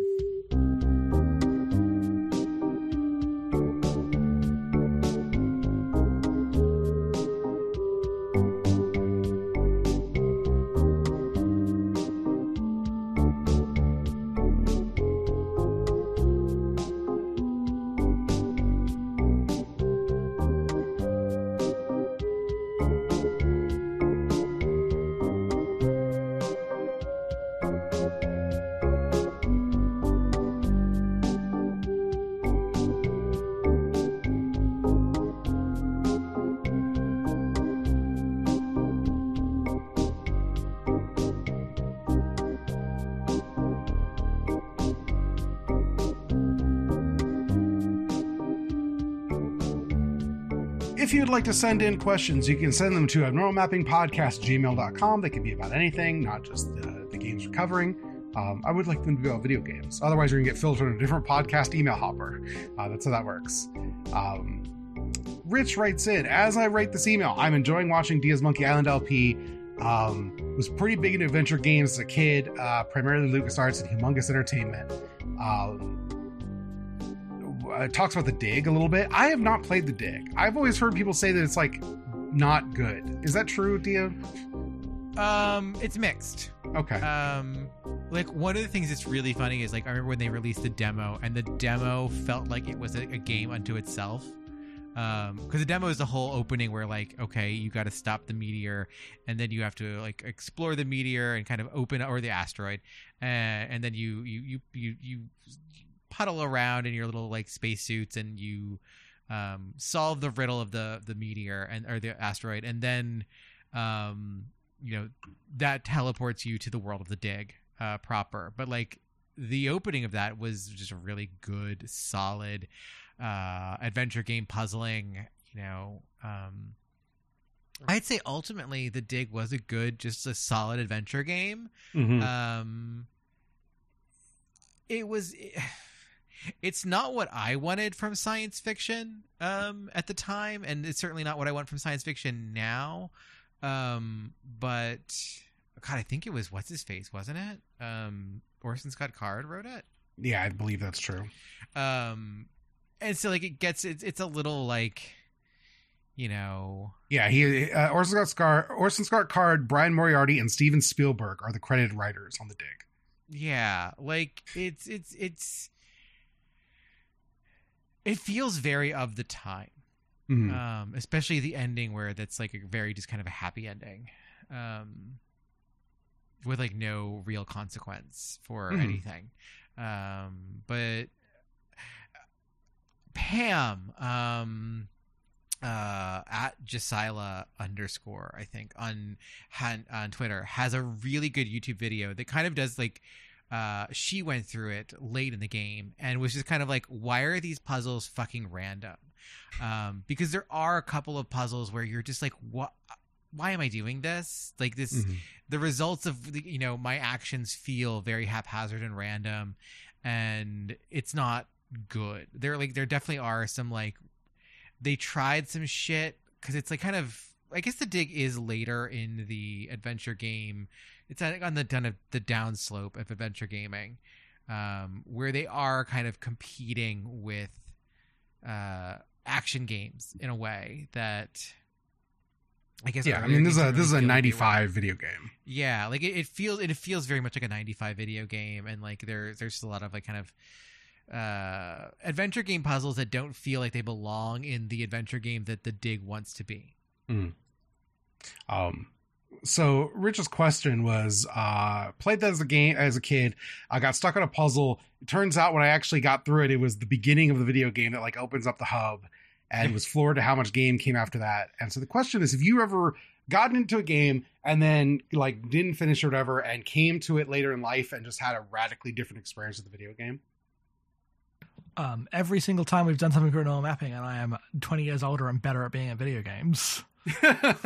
This is me when we finally played 4 for abnormal mapping, and I played 4 through like basically all the way like 3 times, and it just never clicked. And then this time I was like, fuck, this is just like perfect. This is just everything I want out of a video game, actually. It's not a huge gap, but for me, Bloodborne, when I first played Bloodborne, I hated it. I was like, this isn't Dark Souls, fuck off. And I needed to go back and reapproach it as like, oh no, this is just an action game now. Let's go. Yeah, I mean, Dark Souls is a good one of this mean that like it wasn't until last year, right before Elden Ring came out, that I finally got it, because I had tried to play Dark Souls many times and it come up in the podcast. I was like, I guess I just don't like Dark Souls. And the funny thing is, on the other side, I don't like Dark Souls is my least favorite of the Souls games. I like 2 more. I like 3 more. I like Elden Ring more. I bet I'd like Sekiro more, but I didn't get to that one. Turns out Jackson just really likes action games. That's what we learned today, is that I like to do some fucking boss fights. That's true. I knew this about you. Andrew writes in. This was after the last episode. I heard M say they beat Chrono Cross in 35 hours. My time was 82 hours because I mostly walked around and soaked in the atmosphere. My question is, what game vibe / atmosphere did you most enjoy just walking around in? 82 hours? Yeah, I couldn't. I mean, the atmosphere in Chrono Cross might be one of my answers on kind of how fucking incredible the vibes in that game are. I would say the first area of Vampire the Masquerade's Bloodlines is up there. Simply impeccable, grimy vibes. I would say the second area of Vampire the Masquerade. Oh, you prefer the like downtown? Yeah, no. I'm thinking of specifically the upscale strip, like next to the cemetery. That's the third area. Oh, that's the third area. Damn. All right, there you go. Third area. Not Chinatown. No one means Chinatown.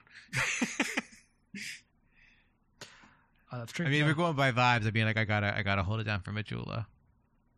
Yeah, I mean, it's just the most impeccable vibes of video games. It's not that good. It's not that good. Okay, here's what I'm gonna. That good? Fuck no, off. it's not. No, it's not. I'll fight you. So I say as someone who really likes Dark Souls 2, I'm mostly with you, but there are times where you and Austin talk about Majula like it's anything other than a hill and some music. I'm like, it's not. Sorry, we're not from fucking England where Majula just happens. I'm just saying, it's no we're from Fisherman's Philadelphia, Horizon. Motherfucker. Do you know what the vibes are here? The vibes are, we're from Philadelphia, motherfucker. Majula is a haven. It is. I'm not anti-Majula, but I'm not so hyperbolically pro-Majula that I would call it the best town and vibes in video games. My answers are Paradise Killer and Final Fantasy VIII. Final Fantasy VIII's got some fucking vibes. I mean, that's why I said Fisherman's Horizon. Yeah, Fisherman's Horizon. Maybe the single best place in a video game to be in. Umurangi Generation, another one, obviously. Just to shout out in terms of vibes places. Paradise Killer scratches that itch for me a little better because it's a commercialized hellscape of the idea of like a summer, and so it's just for me. It's just vaporwave all the way down, you know? Yeah. Man, I fucking love Paradise Killer. People should play Paradise Killer. We're never covering it for abnormal mapping. There'd be no reason to, but it's good. I will say Yakuza, but not in the way that most people mean. It's only Okinawa. Okinawa is the only part that gets the vibes check for me. I like all of it, but the opening of 3 is so much better vibes-wise than any other Yakuza I've played ever. To tie it back into my most recent article, Tristram's actually got some real fucking vibes in Diablo 1. The vibes are, please, for the love of God, let me walk faster. Hilfer writes in, I love the idea of point-and-click adventure games, not so much practice. Which games in the genre would you say have the best? This is the 3-part question, so we're going to ask them individually. Story and characters. Wait, so hang on. So what game has the best story and characters full stop? In adventure games. Oh, in adventure games, I have no idea. I haven't played enough. Like Norco. Yes, no, this is a me-and-Dia question. Okay, so I will retire. Damn.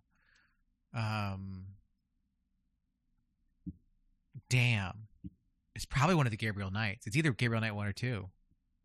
My answer would probably be the Blackwell series. If you wanted to pin me down to a specific one, I would say the second game, Blackwell Unbound. Love them.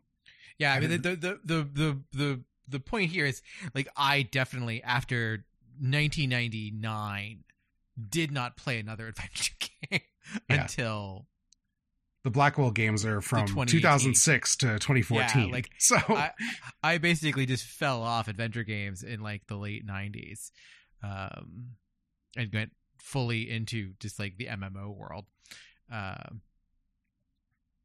I'll also shout out for Grim Fandango. I think Grim Fandango is Grim Fandango, that is a incredible. really good one. It's gonna be a LucasArts game though, like that's for sure. Which game of the genre has the best interface?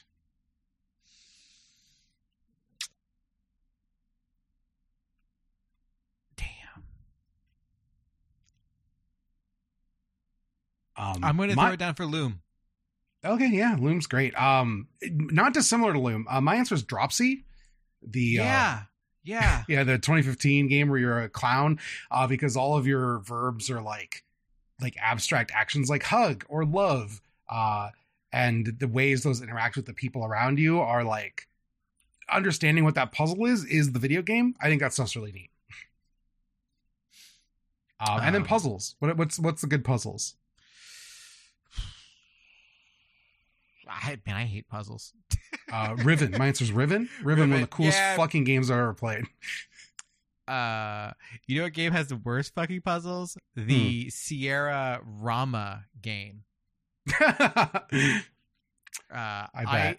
I remember just having like nightmares in Octal for like a week because of that fucking game. God, fuck C. Clark. And then for the question, is there a fundamental factor in these games that you would include that aren't these 3 things for a great point-and-click adventure I specifically think for me, it's the way in which, ideally there should be a point where once you start pulling on the thread of the puzzles, puzzles individually can be good, but it's when you start unraveling the puzzles and they kind of like all domino out. That's what I'm looking for. I'm looking for like the aha, and you just get the ball rolling. You're like, I'm solving all of these right the fuck now. I love that feeling. There is like that, like, you know, it's like the sliding picture puzzles where like you get that one piece going and then every other thing just starts like collapsing in on itself. Once I had that going in Monkey 2, this Let's Play, I was like, yes, this is why the whole middle section actually does work despite how frustrating it is, because once you start moving every one of those pieces into place when you're done, like once you've got it set up, like it really is satisfying. Yeah, but I agree with you on that, like fully. Faden writes in, what video game character should get their own revenge story? Like any video game characters? Any LeChuck got his. Who's next? Wally. Wally? Yeah. Why Wally? Who's Wally? Deserves revenge. The cartographer in this game. Oh yeah, sorry. Okay, yes, the guy. Yes. Yeah. That was a joke. Fuck Wally. He's a little weenie. The Arbiter. Oh fuck! Arbiter's Revenge. Let's fucking go, man. Why is Halo so bad? Arbiter Revenge quests. He's cooling up his homie, and you're gonna co-op revenge through some Covenant guys betrayed him. I don't know. Yeah, he's like, I gotta call my homie the Master Chief. 2 levels in, you call the fucking Master Chief, and he's like, I'll be there because we're home. And he's the only human in the video game. Yes, only one. Yeah, it's so easy. Halo's the easiest thing in the world. What's wrong with them over there? Many things. Who should get their own revenge story? That's a good one. I'm tempted to give like I feel like, to me, obvious answer, but I'm like, I shouldn't do that. I should find something interesting and cool. Yeah, I'm like really struggling with this one.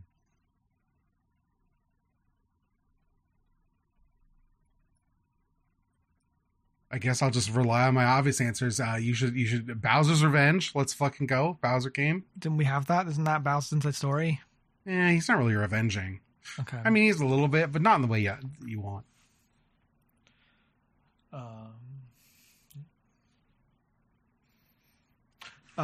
Bring back Trico from Last Guardian to get revenge. I don't know on who. Trico's Revenge. Yeah, fair enough.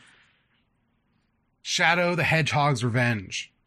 If they made a Shadow the Hedgehog 2, I don't think I could contain myself for how cool that would be. I mean, they should make another Shadow the Hedgehog game. They should not make Shadow the Hedgehog 2. Well, it shouldn't be related to Shadow the Hedgehog 1, like story-wise, but they should call it Shadow the Hedgehog 2.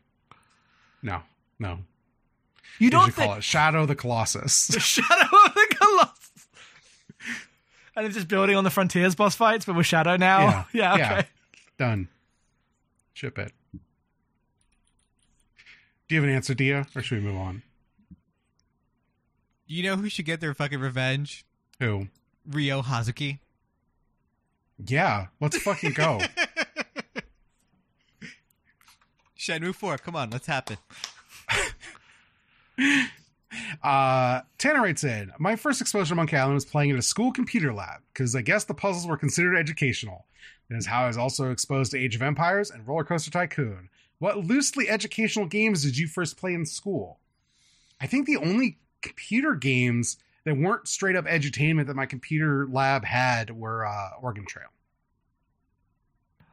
Which still might arguably just be edutainment. I don't think I had anything loosely educational. I mean, like, Roller Coaster Tycoon 2 was a thing I had installed on some computers at school. But it wasn't like I tricked, I just was allowed to play them at lunch. I feel like I'm a little too late for, we put Monkey Island on the school. Yeah, you're a little late for this. I'm remembering, like, when I'm in high school, we're all playing Quake 3 because someone put Quake 3 on the T drive. Yeah, there was not like a computer lab at my school until I got to high school. They were just getting a computer lab going, basically. Yeah, we put the Daikatana Deathmatch demo on our C drive in C++ class, Intro to Programming. I failed that class. And that's why you're a games reviewer. Yeah. But I made really beautiful sculptures with the proximity mines in the Daikatana Deathmatch demo that would just break the server. It's a good time. Spam writes in. Came to Monkey Island as an adult, and I like it, but I don't really have the game playing vocabulary to be able to figure out some of the puzzles. You and Jackson both.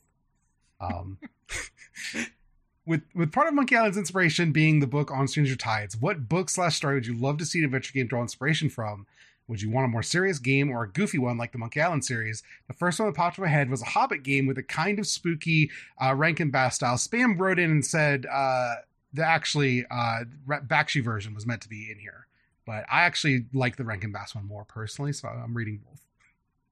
Thanks, Spam. Does anyone else here have 9 fingers in the Ring of Doom? God. I mean, I would love a Dracula style adventure game. I don't know what that looks like. I don't need it to just be an adaptation of Dracula, but I do want a bunch of like uptight motherfuckers trying to defeat an ancient evil. Yeah, why not? Yeah. This just reminded me of the Willow Capcom game. Have you ever fucked with that? The Kitamura game? I like know of it, and I've like seen some videos of it, but I've never actually played it. It's surprisingly good. Like, that's surprising because Willow is not surprisingly good. Yeah. Willow is surprisingly bad. I didn't grow up with Willow. I watched it in my 20s. I was like, what is this rip-off Lord of the Rings bullshit? Yeah. Ron Howard, many crimes to answer for, despite making Apollo 13. I had a friend who slept with another friend of mine specifically because he looked like Mad Mardigan. Oh my God. Yeah. You're not living that down. She's gay now. That was a bleep. Okay, maybe we'll live that down. Incredible.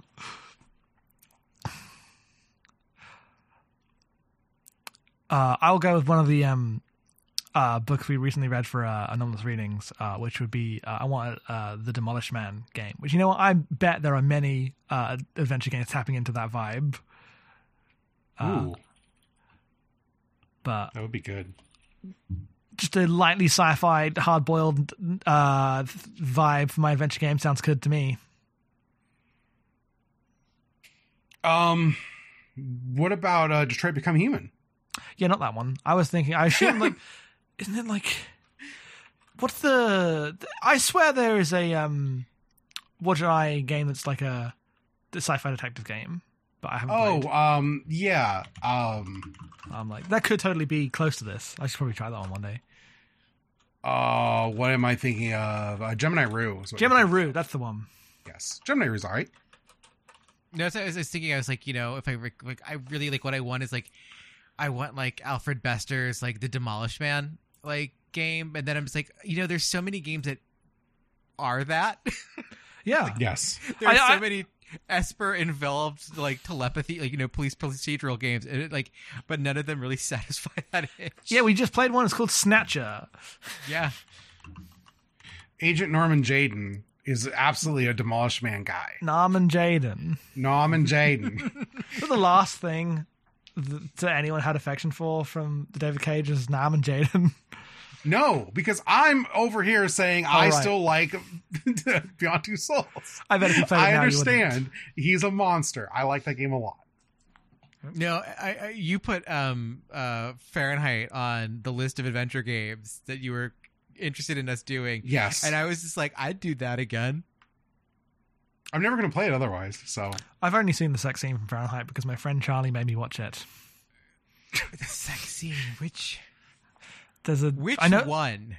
I think that's one from the late. Because I know the that game has a black famous guy sex scene. The black character will also put on Teddy Pendergrass and fuck his white girlfriend. Not that one. The one where the Okay. main characters, like in their super desperate situation, like, okay, just briefly pausing the plot. I'm being hunted to fuck on the subway or whatever it is they do.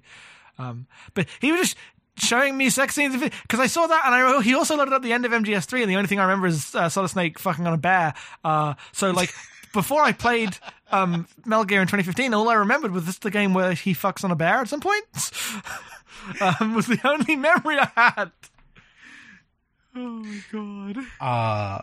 Mark writes in, the way Guybrush picks up everything that isn't nailed down and constantly distracts people so he can do things when they're not looking makes me think he'd be great at stealing from work. Personally, I'm only okay at it. Do you have any good stealing from work stories? Well, thank you, officer. I will not be answering this question. I genuinely haven't worked enough at Mark's not a cop. I have not worked a job where I did not have a stealing phase necessarily, but when I worked the job at the college and I had $0, I definitely walked away with a bunch of food I was supposed to be paying for with an employee discount. Yeah, I mean, all the furthest I've gone was like, I will be printing a lot. I printed out a lot of fucking shit at work, but for myself because I'm not paying for printing ever. Yeah, we had a rule when I worked tech support that if something didn't actually have an asset tag on it, it didn't matter if it disappeared. I mean, that is correct. That's the point of an asset tag. If it doesn't have a tag, you can't tell. Let's just say, like, I remember I had like a 22-inch monitor when everyone else was like struggling to, like, you know, or 22-inch like LCD. When everyone else was like struggling with like 17-inch like CRT bullshits. Yeah, I've had this 27-inch LCD since 2012. I remember, you know, everyone was like, "Oh, you know, the Pentium 3 is bullshit. You know, you should get was it AMD Thunderbird? Maybe that was the process. Don't remember the era. But I was just like, yeah, but see, mine was free from school." James writes in, asks if we developed preference for either the Sierra or LucasArts style adventure games. Hydrogen Bomb Coughing Baby. As much as I like Gabriel Knight, it's LucasArts all the way. Yeah, no, like even like the absolute best Sierra games don't go up against like the mid-tier LucasArts games. Yeah. Next question. Emrys writes in, I mostly played Sierra games as a kid, and unfortunately I have to admit the LucasArts ones are mostly better. So do any Sierra games come close to LucasArts? My thought is some of the Quest for Glory games may get there, especially 1 and 4. Quest for Glory 1 and 4. I like Quest for Glory 3 from what I remember. I have to go back to it, and I will eventually go back to it. Conquest of the Longbow. The Sierra Robin Hood game actually fucking slaps. Okay. Even though it's got like weird, like if you don't do X, Y, and Z, you know, you get the bad ending. It's got like multiple endings kind of shit going on that like are annoying because they're tied behind Sierra bullshit, not like things that actually like you would do in your real life. But like that, like Conquest of the Longbow fucking slaps. God, there's at least one of the Leisure Suit Larrys. I think it's the third one. It's one of the Passionate Patty one. I think it's actually, no, I think it's like 4 or 5. And EcoQuest, Search for Cetus. EcoQuest rips. Okay, yeah, I don't know anything about EcoQuest. EcoQuest 2 I think sucks, but EcoQuest 1 like fucking rips. I genuinely think Gabriel Knight, Sins of the Father, is one of the best video games ever made. Yeah. Just straight up. It is corny in many ways, but I think it's brilliant most of the time. And most of its corniest moments are charm points to me. And Gabriel Knight 2 is shaping up to be a worse game, but much more fun. But I don't have that much experience with Sierra stuff. Like I've seen a Let's Play of Phantasmagoria 2, which is not anyone's best anything, but it is wild. I'm trying to think, like, cause like there's some moments in the King's Quest games, but no. People really like King's Quest 7. That's the one that's very it looks like a Disney cartoon. People like, it was how it was described with the time. This box art is like we did gender bent Aladdin fan art basically. I'm gonna post this in the chat. Oh yeah. This is yeah. Oh, they really, like this is not like a little bit. Like this is the same fucking picture. This is just the picture of Jafar. Yeah. People really liked that one. And that one, I think, like, that one really does like dip into the way they change the interface and things like that. It feels much more like a LucasArts game. Though I think King's Quest 6 was like really kind of the apex of that franchise. mm-hmm. King's Quest 6 was like a really beautiful game, except for the fact that like the main character looks like a fucking weirdo the entire time, and he's wearing this weird jacket. It's a real bad jacket. I don't know why, but that one was the voice of Aladdin, if I remember correctly, that played the main character. Okay. Was it Robbie Benson was the voice of Aladdin, right? I or was do he not the know. Beast? I'm not this kind of animation nerd. Thank God. Oh no, he was just the Beast. Okay. Rick writes in, I have a recurring video game thought of fighting a Dark Souls boss and the phase changes and then No One Sleeps in Tokyo starts playing for the second phase. Off of that, what style or game would you like to switch the style or genre of music of?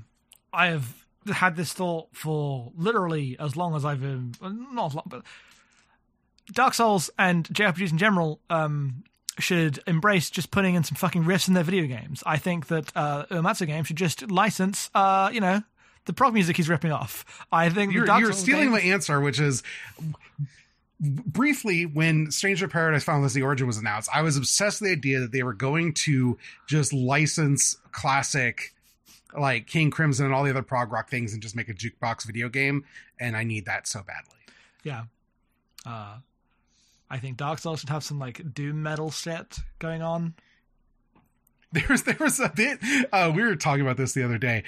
When you go to the jukebox in Final Fantasy 16, and it's not on the first time, at the bottom it's just the sound of silence as like a selectable thing, and it just means in a jokey fashion, just the ambient noise of the room you're in. And you were like, but what if they put the sound of silence in the video game? It didn't solve it. But also like, it's some super fucked up dark stuff just happened to Clive or whatever, and then I come back and I check the thing, there's a sound of silence. Hello, just darkness. It would be so good. And the thing is, that's literally what putting My Way in Stranger Paradise is in that game. Completely pulls it off. Yeah. So they should do this, actually. The thing, like, I remember, like, when I first got Dead or Alive Extreme Beach Volleyball, and the soundtrack for that is fucking ridiculous. But I just remember being like, I'm like, why doesn't Cammy rock out to fucking, like, Bewitched before, like, during, like, a Street Fighter match? Like, why don't we do this for all games should have, like, this is what on this person's iPod at this point. Because that's really what the soundtrack for Extreme Beach Volleyball was like. Yeah. I want to play that game. I wish there was a way for me to play that easily. I am so upset that it's not backwards compatible.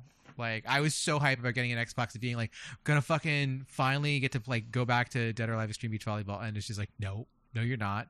You're never gonna hear Sting and Oswald while you shop for Blancmange at the gift shop on Jack Island ever again.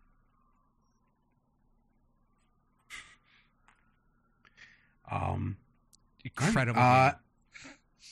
Clubbin with our final email.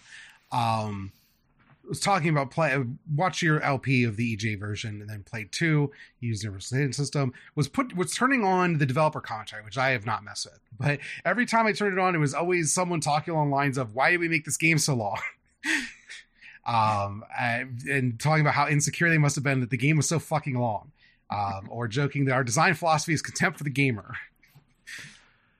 I feel, and so the questions are, I felt at certain points there was no reason for the solution to be so obtuse and be frustrating. Do you get this feeling compared to other adventure games you covered? especially in comparison to Monkey Island 1, which I would not say anything feels that much more obtuse than Monkey Island 1 to me. No. Like, even, like, once I feel like the sawing off the leg was, like, the thing that was the most obtuse to me, but that's because I was operating in a mode where Guybrush was not. Like, I was remembering Guybrush from Monkey Island 1 who would not saw off a leg. Whereas there is the escalation, and I wasn't thinking in terms of the escalation there. Even though it's obvious, like, playing the game, it is obvious that, like, no, of course, saw the fucking leg off. You have a saw, for God's sakes. Use it on everything you can. But, like, generally, like, I don't think either game was that, like, obtuse. Like, every Sierra game is so much more obtuse than, any of the LucasArts puzzles. Even my complaints, they're not really like, this was obtuse. It's often like, I just did not understand the boundaries of interaction that I was working in, was usually the friction I found, which I guess is a form of obtuseness, but I think it's different to, like, genuine, like, how was I meant to connect that? Like, if I knew I could get in the window, I would have already gone in the window. It's stuff like that, which is, I just feel a slightly different thing from obtuseness. Yeah, like, I think the thing that I brush up against the most was, like, there are a number of times where, we wipe, we're in a new position, we're in a new place throughout Monkey Island games. And there are instances where it's like, why didn't we just do this for this? Why are you making me walk all the way? I have to change islands, and then I have to go through, like, 3 rooms worth of, like, swamp to get back to here. Come on, let's just wipe and do it. Make it a narrative beat. My favorite one of those is when Guybrush shoots himself out of the cannon in Monkey Island 1 to get to the island and just cuts to the next act title. I think that's, like, what genuinely, like, one of those brilliant cuts. It's so good. Game. Yeah. That's great, because it's a great payoff to, like, the shooting out of the cannon with the guys in the circus. Yes. Just good solid writing. And then Clubman's other question, we probably covered them, but any moment particularly that sticks out to you that hasn't been mentioned before. Clubman shouts out the good one where you resurrect the guy who blew himself up in the food stand, and he immediately goes, "Oh, that was a close one. I nearly died." And then you have to tell him that, in fact, he did die. So good. I like that. Great. I like that part where he's like, I worried that I turned the gas, left the gas on. Yes. And then you go to the can, and it's like the gas is so fully on. And it's like, yes. It's like, where is this gas coming from, and who is paying for it? The one I liked of those is in the library. Anytime you examine something, Guybrush's, like, narrative of, like, oh, this is blah blah blah. The lady's like, shh. Like, he diegetically is talking aloud about the things he looks at, which is very funny to me. That is the thing I did love. I mentioned it, like, the wood shop. Every time you look at something, the wood carver is just like, no, it's mine. Fuck off. And it's just like, damn, man, I was just, like, commenting on your bench. It's nice. But I do love how LucasArts games really invest in that. That, like, the character is saying these things, and, like, the commentary is not quiet. It is said aloud in all of these instances. And, like, if there are other people in the room, they will remark on it. Mm-hmm. All right, that's everything. Again, abnormal. I just wanted to briefly mention something from the email that wasn't part of the question. Oh, yeah, sure. Which was talking about, like, the part where, like, why did we make the game long? And it reminded me of, I did go check out some, like, of the context from the time, and I just have to share this thing that Ron Gilbert wrote in '89, which is, like, an arrow through time and how correct and prescient it is, but in a very depressing way. He goes, blah, blah, blah. If I could change the world, there are a few things I could do, and quite frankly, none of them have to do with anything to do with computers or games. But this article is about games. He has a brief paragraph about how the first thing he would do to change adventure games is to get rid of save games completely, so that games could be, like, played through in one sitting, and you could design knowing that they wouldn't forget things. You wouldn't have to remind things, and that you would get through it quick enough that wouldn't be like an issue. Which released the second point, which is the actual paragraph I want to read.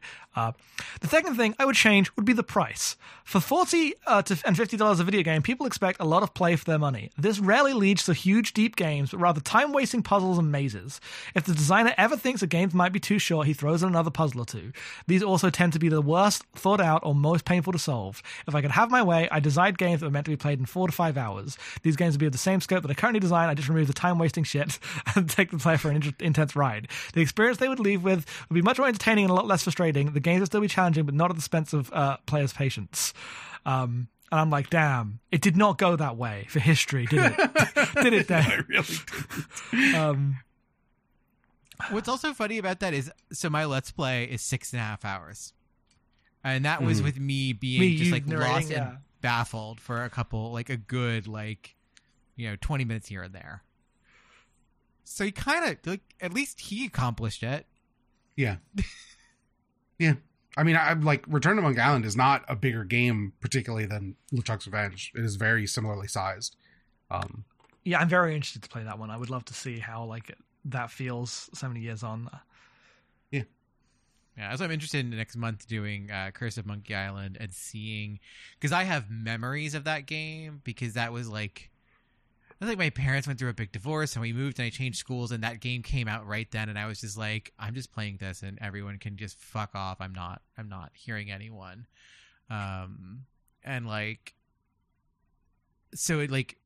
Knowing it wasn't a Ron Gilbert game and there was a whole bunch of fuck that game, blah blah blah blah blah, Ron Gilbert for life, shit.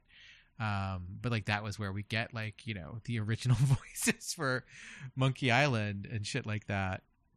I remember really liking Curse. I think it looks great. I do too, and I remember just being visually blown away by it at the time. But I don't remember the length of it at all. Yeah, me either. I remember that first kind of island, and I remember the first puzzle, and I remember the barbershop puzzle, and the rubber tree. Are you going to play the Telltale one? I haven't decided yet. I'm doing the first 3, and then I'm going to take a break and go play some other games because otherwise I'll get burned out on Monkey Island. But I played the first chapter of Tales, the first episode or whatever, and then never went back to it because I just remember thinking it was agonizingly slow. But I'd be curious to see the rest of that. Yeah, I wasn't I was never super into the Telltale games. I found them slow and plotting most of the time. So we'll see.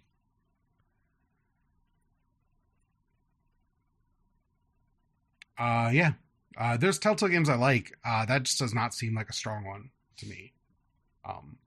I know I did play on the PlayStation 2, whatever the fuck that Monkey Island was.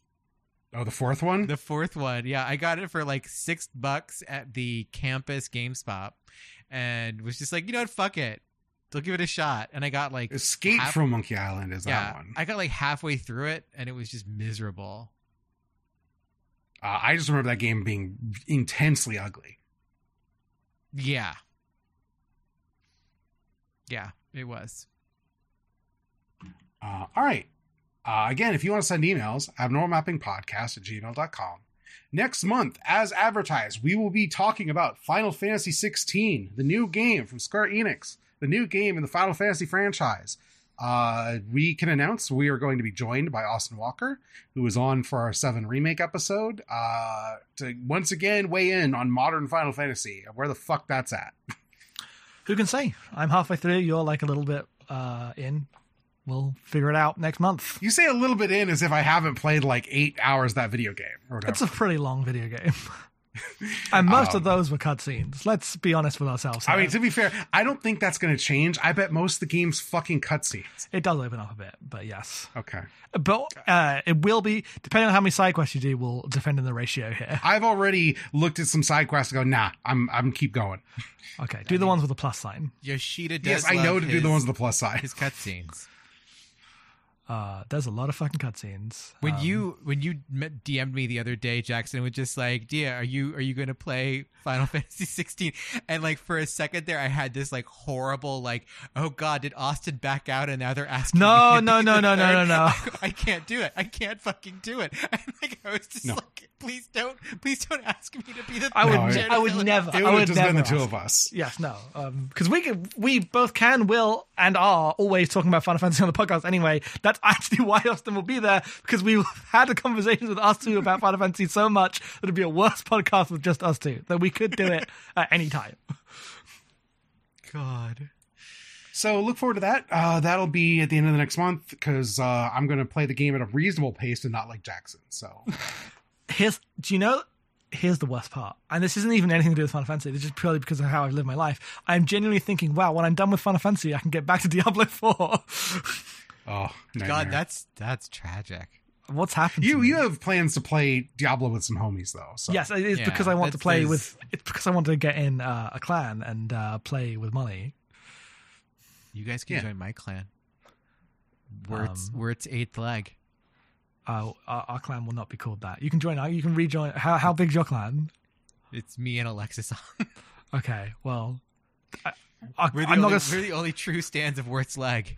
I don't know if I can say the name of our clan. I don't want us to blow up our spot, but no, don't blow up your spot. Our homies will know what our clan will be called. There is no other alternative, unfortunately. But anyway, thank you so much for coming through. Hopefully, while you're all playing Final Fantasy 16, I will be playing Armored Core 6. No, cross your fingers. That's August. That's August. Oh, wait, yeah, you're going to do this in July. Yeah. Oh, my God, we have to finish this podcast. Stop it, both of you. No. Dia, where can people find you? You can find me, Dia Lucina, on Twitter, on Blue Sky, on Co-Host, and Patreon.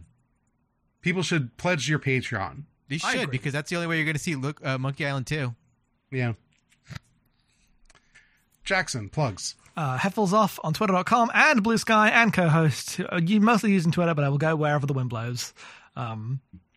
You can find the podcast we do at Abnormal. What was that? A funny way to phrase? I just can't believe that people are actually plugging their Blue Skies like it's a real website. It's not. It's not a real website. I'll do it too because I'm a joiner, not a leader. But look, it's more of a real website than Co-Host is to me. Oh, fair enough. I mean, I agree with that. I don't post on Co-Host at all, but I wasn't advertising Co-Host either. Co-Host has more homies on it, so but it's only more of a real website if you're in the very small sphere of exactly like Waypoint adjacent games people. That's true. But anyway, podcast at abnormalmapping.com, whole bunch of cool podcasts, go listen to them. Or also, I have one podcast on Export.io, do Anomalous Readings with Nora. That's a great podcast. We just did Hyperion. You recently put an episode of Hyperion. Yeah, I'm reading Hyperion. It's really fucking good. Good book. Good book. Good episode. Very proud of that episode. Plugging that podcast a bit more because I just really want people to fucking listen to it. I think it's a great show we do. Yeah. It's really dumb sometimes, and I mean that in the best way. Sci-fi classically is dumb. Yes. Anyway, if you'd like to support our shows, well, one, I guess, first off, you can follow me on Twitter at em_being. I'm pretty sure that's my Blue Sky also, but, whatever. If you'd like to support our shows, you can do that at patreon.com/normalmapping. For $1 a month, you get the Great Gundam Project. We're done with fucking Gundam Seed. So we're going to be watching Mobile Suit Gundam MS Igloo, which is a bunch of CG OVAs from the aughts about Xeon secret weapons development. It's really dumb. I'm really excited to talk about it. For $5, you get blockbusters. We recently did an episode on, what was the last movie we did? Paddington. And we're going to do Quiz Show coming up soon here. And for $10, you get VoIP Life. Our most recent episode, which came out a couple days ago, we had Danica on of Death by Online and formerly Waypoint fame to talk about being online and how it makes you want to die, basically, as advertised. Yeah. And if you wanted to support the show, that's great. If you like this podcast, please rate and review us on iTunes. Retweet the posts. If you're on Co-Host or whatever, something other than Instagram, do people promote things on Instagram? I don't know. Tell people about Abnormal Mapping on Instagram. I'm not posting on Instagram to save my life, but you can, and I'd appreciate it. You should check out me and Dia playing Gabriel Knight 2 over at youtube.com/DiaLucina. /@DiaLucina. Oh, right. That's what YouTube does for some fucking reason. That is great, and I'm glad your computer's fixed so we can play some fucking Gabriel Knight 2. Hell yeah, tomorrow, baby. Yeah. I'm excited. We need to get Gabe unstuck from the stairs that we can't escape. Oh, fuck. Yes. During Monkey Island 2, I got stuck in the coffin room. Oh, no. And I was like, oh, God, it's happening again. It's fucking happening again. And I haven't saved. I've just been playing this game. Are you fucking kidding me? And then I actually, like, was able to save and quit out and come back, and it worked again. I was like, thank God. But yeah. But thank you for reminding me that I have to go and replay Gabriel Knight to get to that point. For tomorrow. All right. That's everything. We'll see you next month. Thanks so much for listening. I don't have an outro. This podcast is not an outro. Someone save me. I'm drowning. Bye everyone. Podcast over.